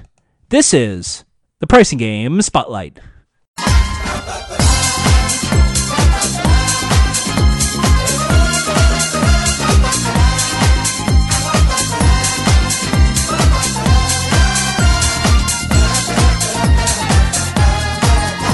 Line 'em up. Premiere date, March 10th, 1998, 0682K. Finale date, Bob Barker, May 30th, 2007, 4013K. Premiere date, Drew Carey, October 31st, 2007, 4063K. This game is played for a brand new car, plus 3 additional prices, one worth between 10 and 98, 2 between 301 and 987. This game was created by a former producer, Kathy Fingers Greco. Contestant is shown a game board which displays the first and last digits of the price of a car. Between those digits, however, are the prices of 3 other prizes, each of which contains one of the other 3 digits in the price of the car. Contestant must slide these prices horizontally so that the digits in the price of the car line up vertically in a yellow, formerly white, frame. The first and the third prices are always a 3-digit price, while the second is always a 2-digit price. If the contestant correctly lines up all 3 prizes, the contestant wins the car and those prizes. Otherwise, the contestant sold how many, but not specifically which of them, of those digits are correctly placed. Knowing only this information, the contestant has one final chance to line up the prices and win the car and those prices as before. But if the price is not correct after the second attempt, it's considered a loss and they don't get anything. On the first playing, it was won on the first try. On the first playing, the price labels were light gray with black letters. They changed it to black with white letters on the next playing. When the game first debuted, the car was the first to be shown first, followed by 3 small prizes. On October 7th, it was changed to the reveals go in the opposite direction. March 31st, and of order, the first 3 prizes were shown door 3. Okay. Different door layout. Okay. Additionally, this game's debut from May 18th, 1998, the Think music from Check Game, Make Your Move, and Cover Up was used. But on June 2nd, 98, and onward, it was changed to a regular Think music that's usually used for Pushover. On October 2nd, 2014, the game board received a fresh coat of paint of the same colors. Line 'em Up has not been the first game to be played in the game pricing slot. On May 16, 2016, someone got no numbers right on their first try. However, on her second try, she redeemed herself, got all 3 numbers right, and won the car. This also happened on October 27th, 2017. Here is some more trivia. For this game to be played, any car can be played, but the 3 prices have to include one of the 3 middle numbers needed. The most number of times this game was played in any season was 17. Despite the 3 small prices used to line up the car price being priced below $1,000, this is not officially a small prize game. Such a distinction means that small prizes must be priced by the contestant and must also cost less than $300. 3-digit prices used in lineup cost $300 or more in price. Line 'em Up was one of the 7 pricing games seen on the 5th taping season, which was seen on the I hate that fan fact. Anyway, foreign formats. In several foreign formats, Line 'em Up is played exactly the same way. The game board also looks very similar to that in America. Australia version was played for a car. Vietnamese never won more than 30 million Vietnamese dollars. So something happened. I don't know. But you know what? I enjoy this game because it's basically like a faster paced version of Switcheroo. It kind of reminds me of Make Your Move. It's that look at the crowd, play the numbers, the crowd will scream, yeah, no, and to me, that's what I like about this game. And then it follows that race game switcheroo. You got 2 right, you need to make 1 switch. Or you got 1, you got to make 2 switches. And that messes with the contestants slightly into figuring out what did they got wrong.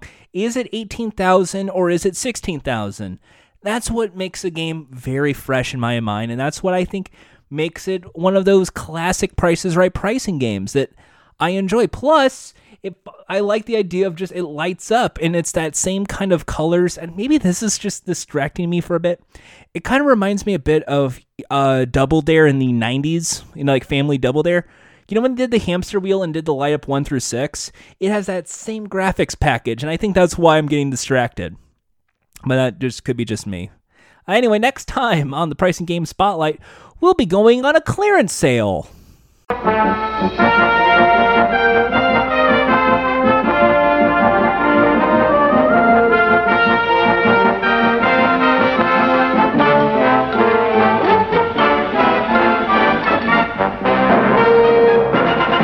Alrighty, well, game shows, I suppose, is about game shows, obviously, but, in this weird climate that we live in with sports, and I know so many of you, there's like a weird parallel with sports in the world of game shows. They're kind of missing it. Like the NBA Finals will be going on right now. People will be clamoring for the MLB games to start. There would be probably people going, wow, the XFL really was bad. I don't know. But this week in the world of game shows, there are 3 game shows all tied to athletes that premiere this week. Now, I already talked about that in the run-through, but I've already seen previews and clips. I'm not going to give full reviews yet. I guess I'm going to have to review Tag and Game On next week, so heads up. That's going to be upcoming content for the podcast. But tomorrow, which is the 20th, Fox has Ultimate Tag. The Watt brothers are the hosts. Get ready for American Gladiators meets the exciting world of tag. Yep, tag. I've seen clips of it. It's kind of not as dangerous as American Gladiators from the looks of things. The sets are really cool. The set looks fine. I don't know if people want to see tag, but because of where we are with sports, it could be a next big thing. My only fear with the show so far, going into here's my preconceived notions, people are going to watch this and keep thinking American Gladiators. Or they're going to see that because it's just tag, get from one point to another without getting tagged, or avoid a time limit. They're going to find the game a little repetitive, and I fear the repetition, because it's only, I think, 5 or 6 courses, is going to end up risking the show a bit. But that being said, the Watt brothers are pretty good as hosts, pretty decent so far. We'll see when we see a full episode this week. Also, Game On debuts on the 20th. If you want to see counter programming, I guess Game On CBS. A panel game show is back. We've been talking about panel game shows here on Game Shows, I suppose, for a while, and America doesn't really do game shows that are panel game shows, where it's just celebrities doing stuff for points, no charity work. So this is it. This is apparently our next attempt. A League of Their Own from the UK is going to be Game On here in America with, Keegan-Michael Key as host, and it might be fun, because you got Venus Williams and you got Gronkowski. Seeing the previews, though, they're really emphasizing the silly games and not really seeing like there's any trivia questions. So I'm kind of disappointed, because the League of Their Own kind of also had a question round for some reason related to sports. So it seems like they're going to just skip that in favor of just challenges and comps. And some of the challenges look kind of silly and funny, like gladiatorial based, and okay, that's silly. And then it goes into Eat the Gross Stuff and Oh No, Snakes and Spiders. And when you do Oh No, Snakes and Spiders, I think that's a little lazy. I think that's a lazy competition. I think Gross Out is also kind of lazy. Those are things I know they're fear factor challenges, but it also comes across as kind of just yuck. Like it's not turn away, because it's like, first of all, when you do a gross out challenge and you do a Oh No Snakes and Spiders challenge, you're already gonna like, the idea is supposed to be people have a fear of snakes and spiders. So you see snakes and spiders, oh no, snakes and spiders. But if you are trying to appeal to as many people as possible, doing snakes and spiders will immediately change the channel of someone who's afraid of snakes and spiders, as I have seen time and time again. So that alone doesn't really work as a challenge on a standpoint. Now, it's okay if you're doing like a younger audience or trying to do a surprise reveal or something where there's a twist on Oh No Snakes and Spiders, but most of the time, don't do it. Please don't do the snakes and spiders challenges. Not because, oh no, snakes and spiders. It's too lazy. It's too haphazard. Because on one stand, it's lazy because it's been done so many times before that's like, oh, get the thing out of the snake pit. Okay. Oh, here's a snake around your neck. Okay. Here's a box. Here's some spiders on your head. Okay. That's just kind of lazy. And eat gross shit, because the whole point, does the audience want to benefit from seeing the person eat the gross shit? Is it A, because you're seeing someone eat gross shit, or B, because you want to see them vomit? Do you really want to see someone vomit on television? That's kind of the other standpoint of the show. Doesn't matter if it's a celebrity or not. What they want to see is somebody vomit. And when those are the two challenges that you put in your promos next to, here's a silly basketball game and here's someone jumping into ice water in a long distance dive competition to make a jump ball, I don't know what to tell you, but it's not going to do well. I almost guarantee that it's not going to do well when you're seeing the challenges up front and they look very lazy. When you see Bobby Lee wear a bowling pin helmet, and then the joke is, let's put on the lube, and it's a mop full of lubricant, and then they throw him like a bowling ball. Sure, that's supposed to be silly, I get it, but I don't think Americans know how to write comedy for a silly stunt that really is just a slip and slide bowling challenge. That it kind of feels like, man, some of these challenges don't fit the show, which feels like maybe they got a different challenge person than necessary. 2, they got really lazy when it came to sports challenges, and they didn't want to go full-on challenges. They want to do like, well, let's do horseshoes on steroids. Let's do archery on steroids. And when one of them is Venus Williams, there's not really a lot of tennis challenges, and all I can assume, based on what I'm seeing in the promos, is all they're going to do is hit the celebrity with the tennis ball gun. Because it feels lazy, and I feel disappointed, because I think Game On could do really well, but my envision in my head versus what this promos aren't exactly matching, and I'm kind of disappointed by that, because I could see that show working so well, especially when there's no sports on. So, hey, if you want to see Rob Gronkowski and Venus Williams do silly challenges that are akin to maybe Double Dare, but with the added thrill of Oh No Snakes and Spiders, Game On premieres probably within like 9 hours from now by the time you're listening to this, because it's a Wednesday. Also, it got me thinking, because Gronkowski is now he's now in Tampa, I think. He's in Florida.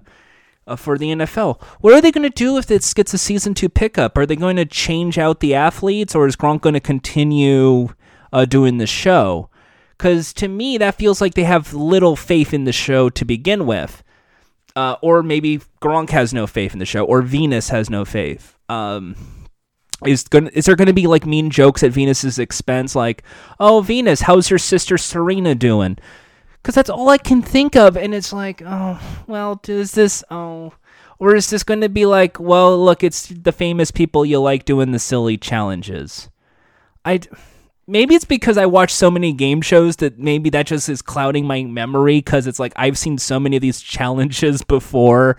I've seen so many Latin American teen game shows that I'm used to, hey, jump in the pool of frigid water to grab the key games. Like, I don't know what to expect, but maybe it'll be fun. Maybe. Also this week on the 21st, Holy Moly 2, the sequel, makes its debut. Steph Curry returns. Joe Tessitore returns. Rob Riggle returns. New challenges. My expectations are they're going to make a tournament style and it's going to be funny.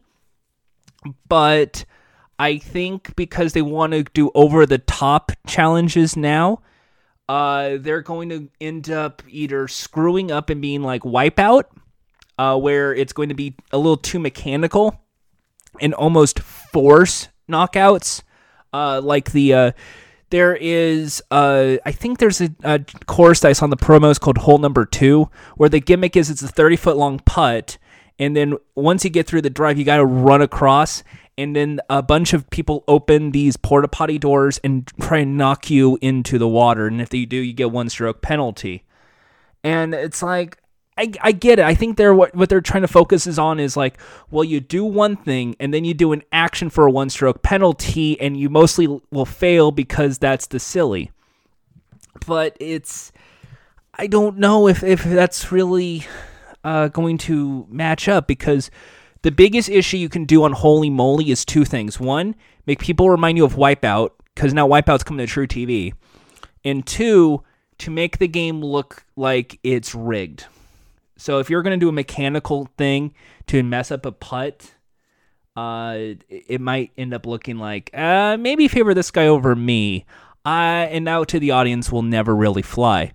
And 3, which is not really one for me, but it's just a personal, not really like, I don't think it's going to really mess up. Some of the challenges I've seen for the season kind of look stupid. And I don't mean that in like a fun way. Like, there's the Frankenstein one where everyone gets these little muscle electrodes, and the gimmick is if you don't make the shot, you get electrocuted. So putters get electrocuted. And all I can think of is, so the joke is going to be you're going to hear people say fuck, shit, ow, ow, while trying to make putts and get hurt, ow, he, like they're being tased. And that's going to be funny to the audience. And I know it's going to be low stimulated shocks. It's not going to be like that, but they're going to amplify because they want to be silly. Like, we're going to give them 10,000 lightning bolts like they're getting shocked by electricity but it still is going to feel stupid. It feels like, to me, that doesn't sound like good. That doesn't sound like a good hole. That sounds like something that was trying to be like, well, like it's silly because like people like shock challenges on YouTube, so maybe we can do it with the putters. And look, that's all that's going to say is like you have a 1 in like 12 chance of getting the bad hole, and that's your bad hole of the season, and people are going to be like, oh, haha, I got electrocuted. Haha, I got electrocuted. The other one is they're wearing like a flame retardant suit, and they're going to get shot by fire. So they have to do a putt while like basically on fire, like a fire stunt. And I mean, like, I get it. It looks nice. It looks cool to do the putts while like getting on fire. But that doesn't sound real. I know that's trying to be the opposite of Wipeout. Like, how can it be the opposite of Wipeout? Because you don't want to do full on fall in the water stunts. Oh, how about they get electrocuted, and how about they putt while on fire? What? No. If I wanted different holes, like some of the holes, like the pirate ship one looks cool. The hot dog looks pretty cool because they have to go on like a hot dog wiener and then go across. Like, that's fun to me. Like, that looks like a silly kind of mini golf course. And it's like, okay, that looks like a good hole. But others just look like shit. Like, they look terrible.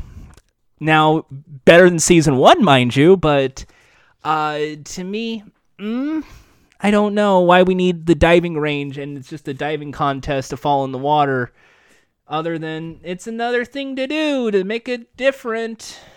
Sometimes different doesn't mean good. So my expectations for season 2, better than season 1, but some of the holes will be considered bad. And it's a 50-50 gamble that people will tune out on those. a big problem with a lot of these shows, whether it's Game On, Holy Moly, or Ultimate Tag, is when you're doing a challenge, if it's repetitive. Tag is tag, so because you changed the course layout, will that continue making the audience stand? Well, we have wacky personalities. They're like WWE guys going, "Oh, I'm gonna take you down." Bah, bah, bah. Game On. Well, we're doing sports challenges, but they're silly. Well, are you gonna watch the Gronkowski eats gross shit challenge, or Venus Williams has a snake around her and screams in panic mode challenge? I don't know. So for Holy Moly, you're going to see like the ice cream. You're going to see like the windmill again. People love the windmill. And you know what? I'm glad they brought it back. So you're bringing those back.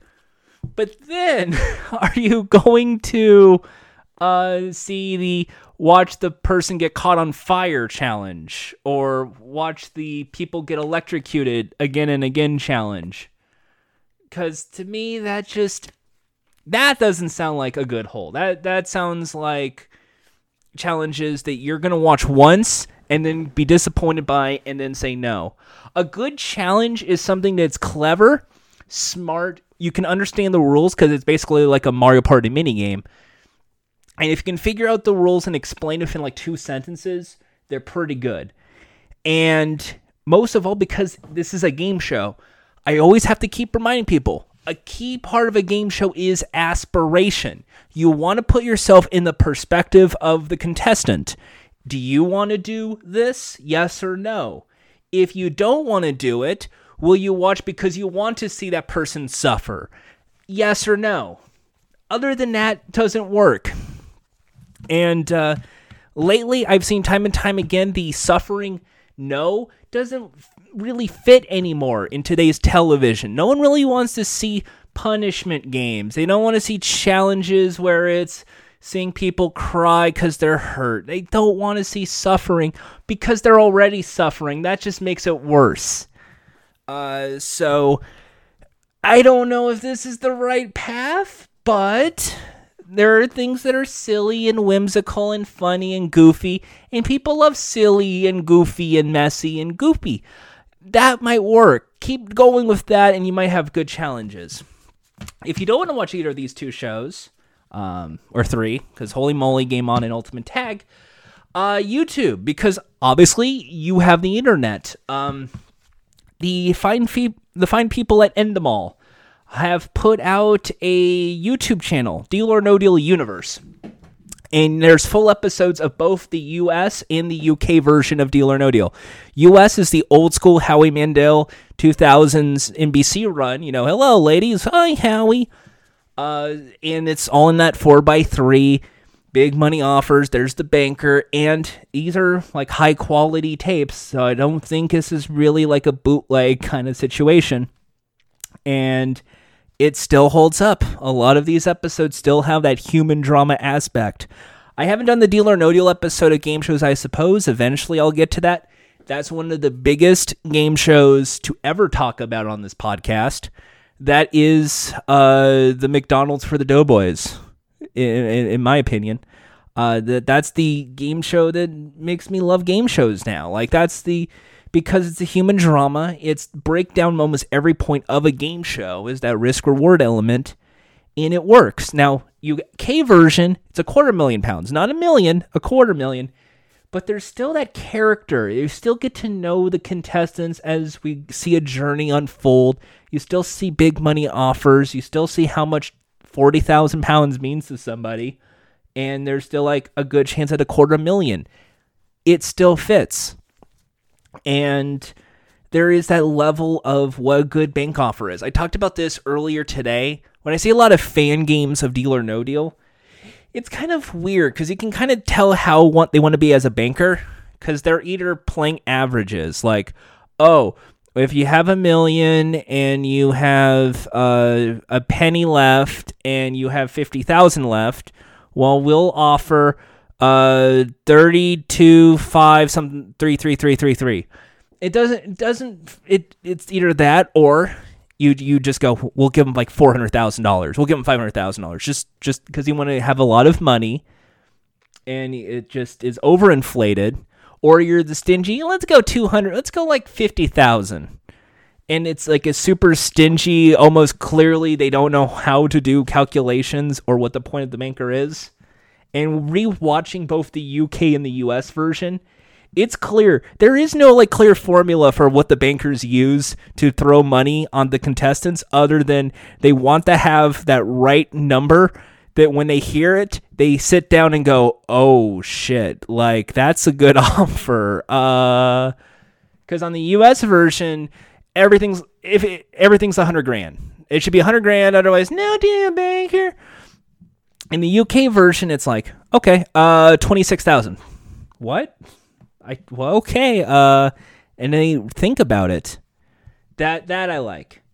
It is, of course, one of my all-time favorite game shows. That was last year's winner of the game show contest. This year's winner is Schlagden Rom, Schlagden Star, the weird sports German game show we talked about earlier with Travis Elberly. And on the... They actually have now on that channel full episodes. So, because of COVID-19 probably.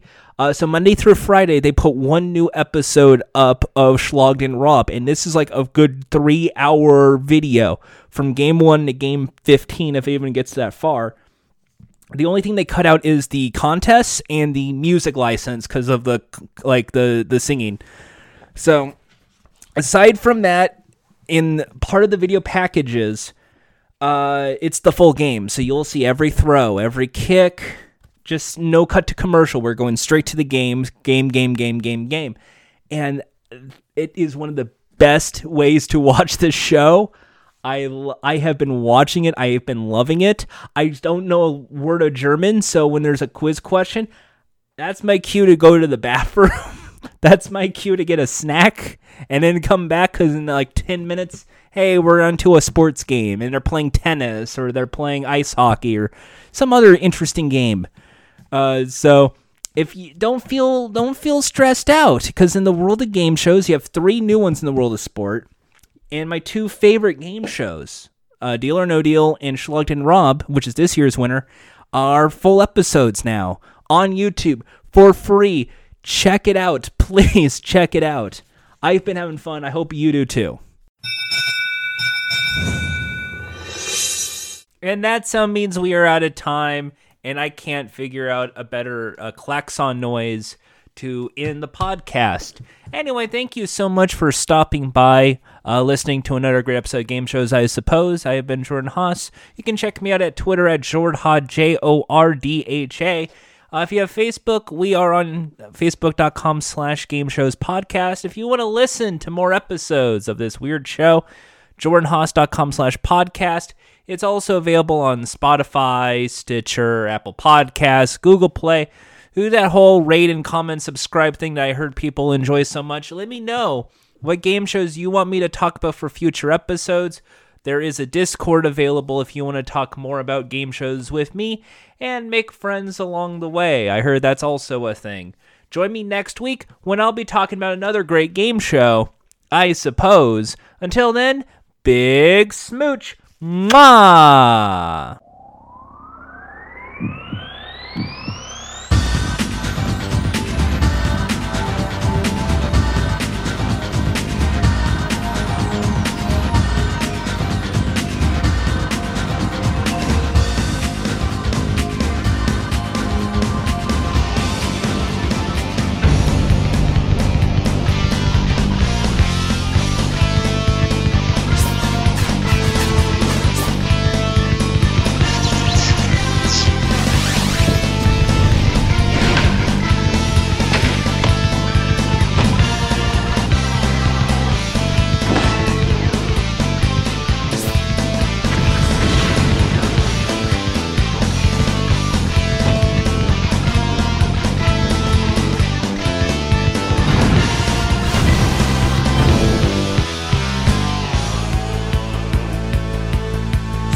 ナンバーワン、その栄光を求めてしのぎを削る英雄たち、それぞれが己の能力を極限まで高めてぶつかり合うその姿に、我々はなぜこれほどまでに引きつけられるのか。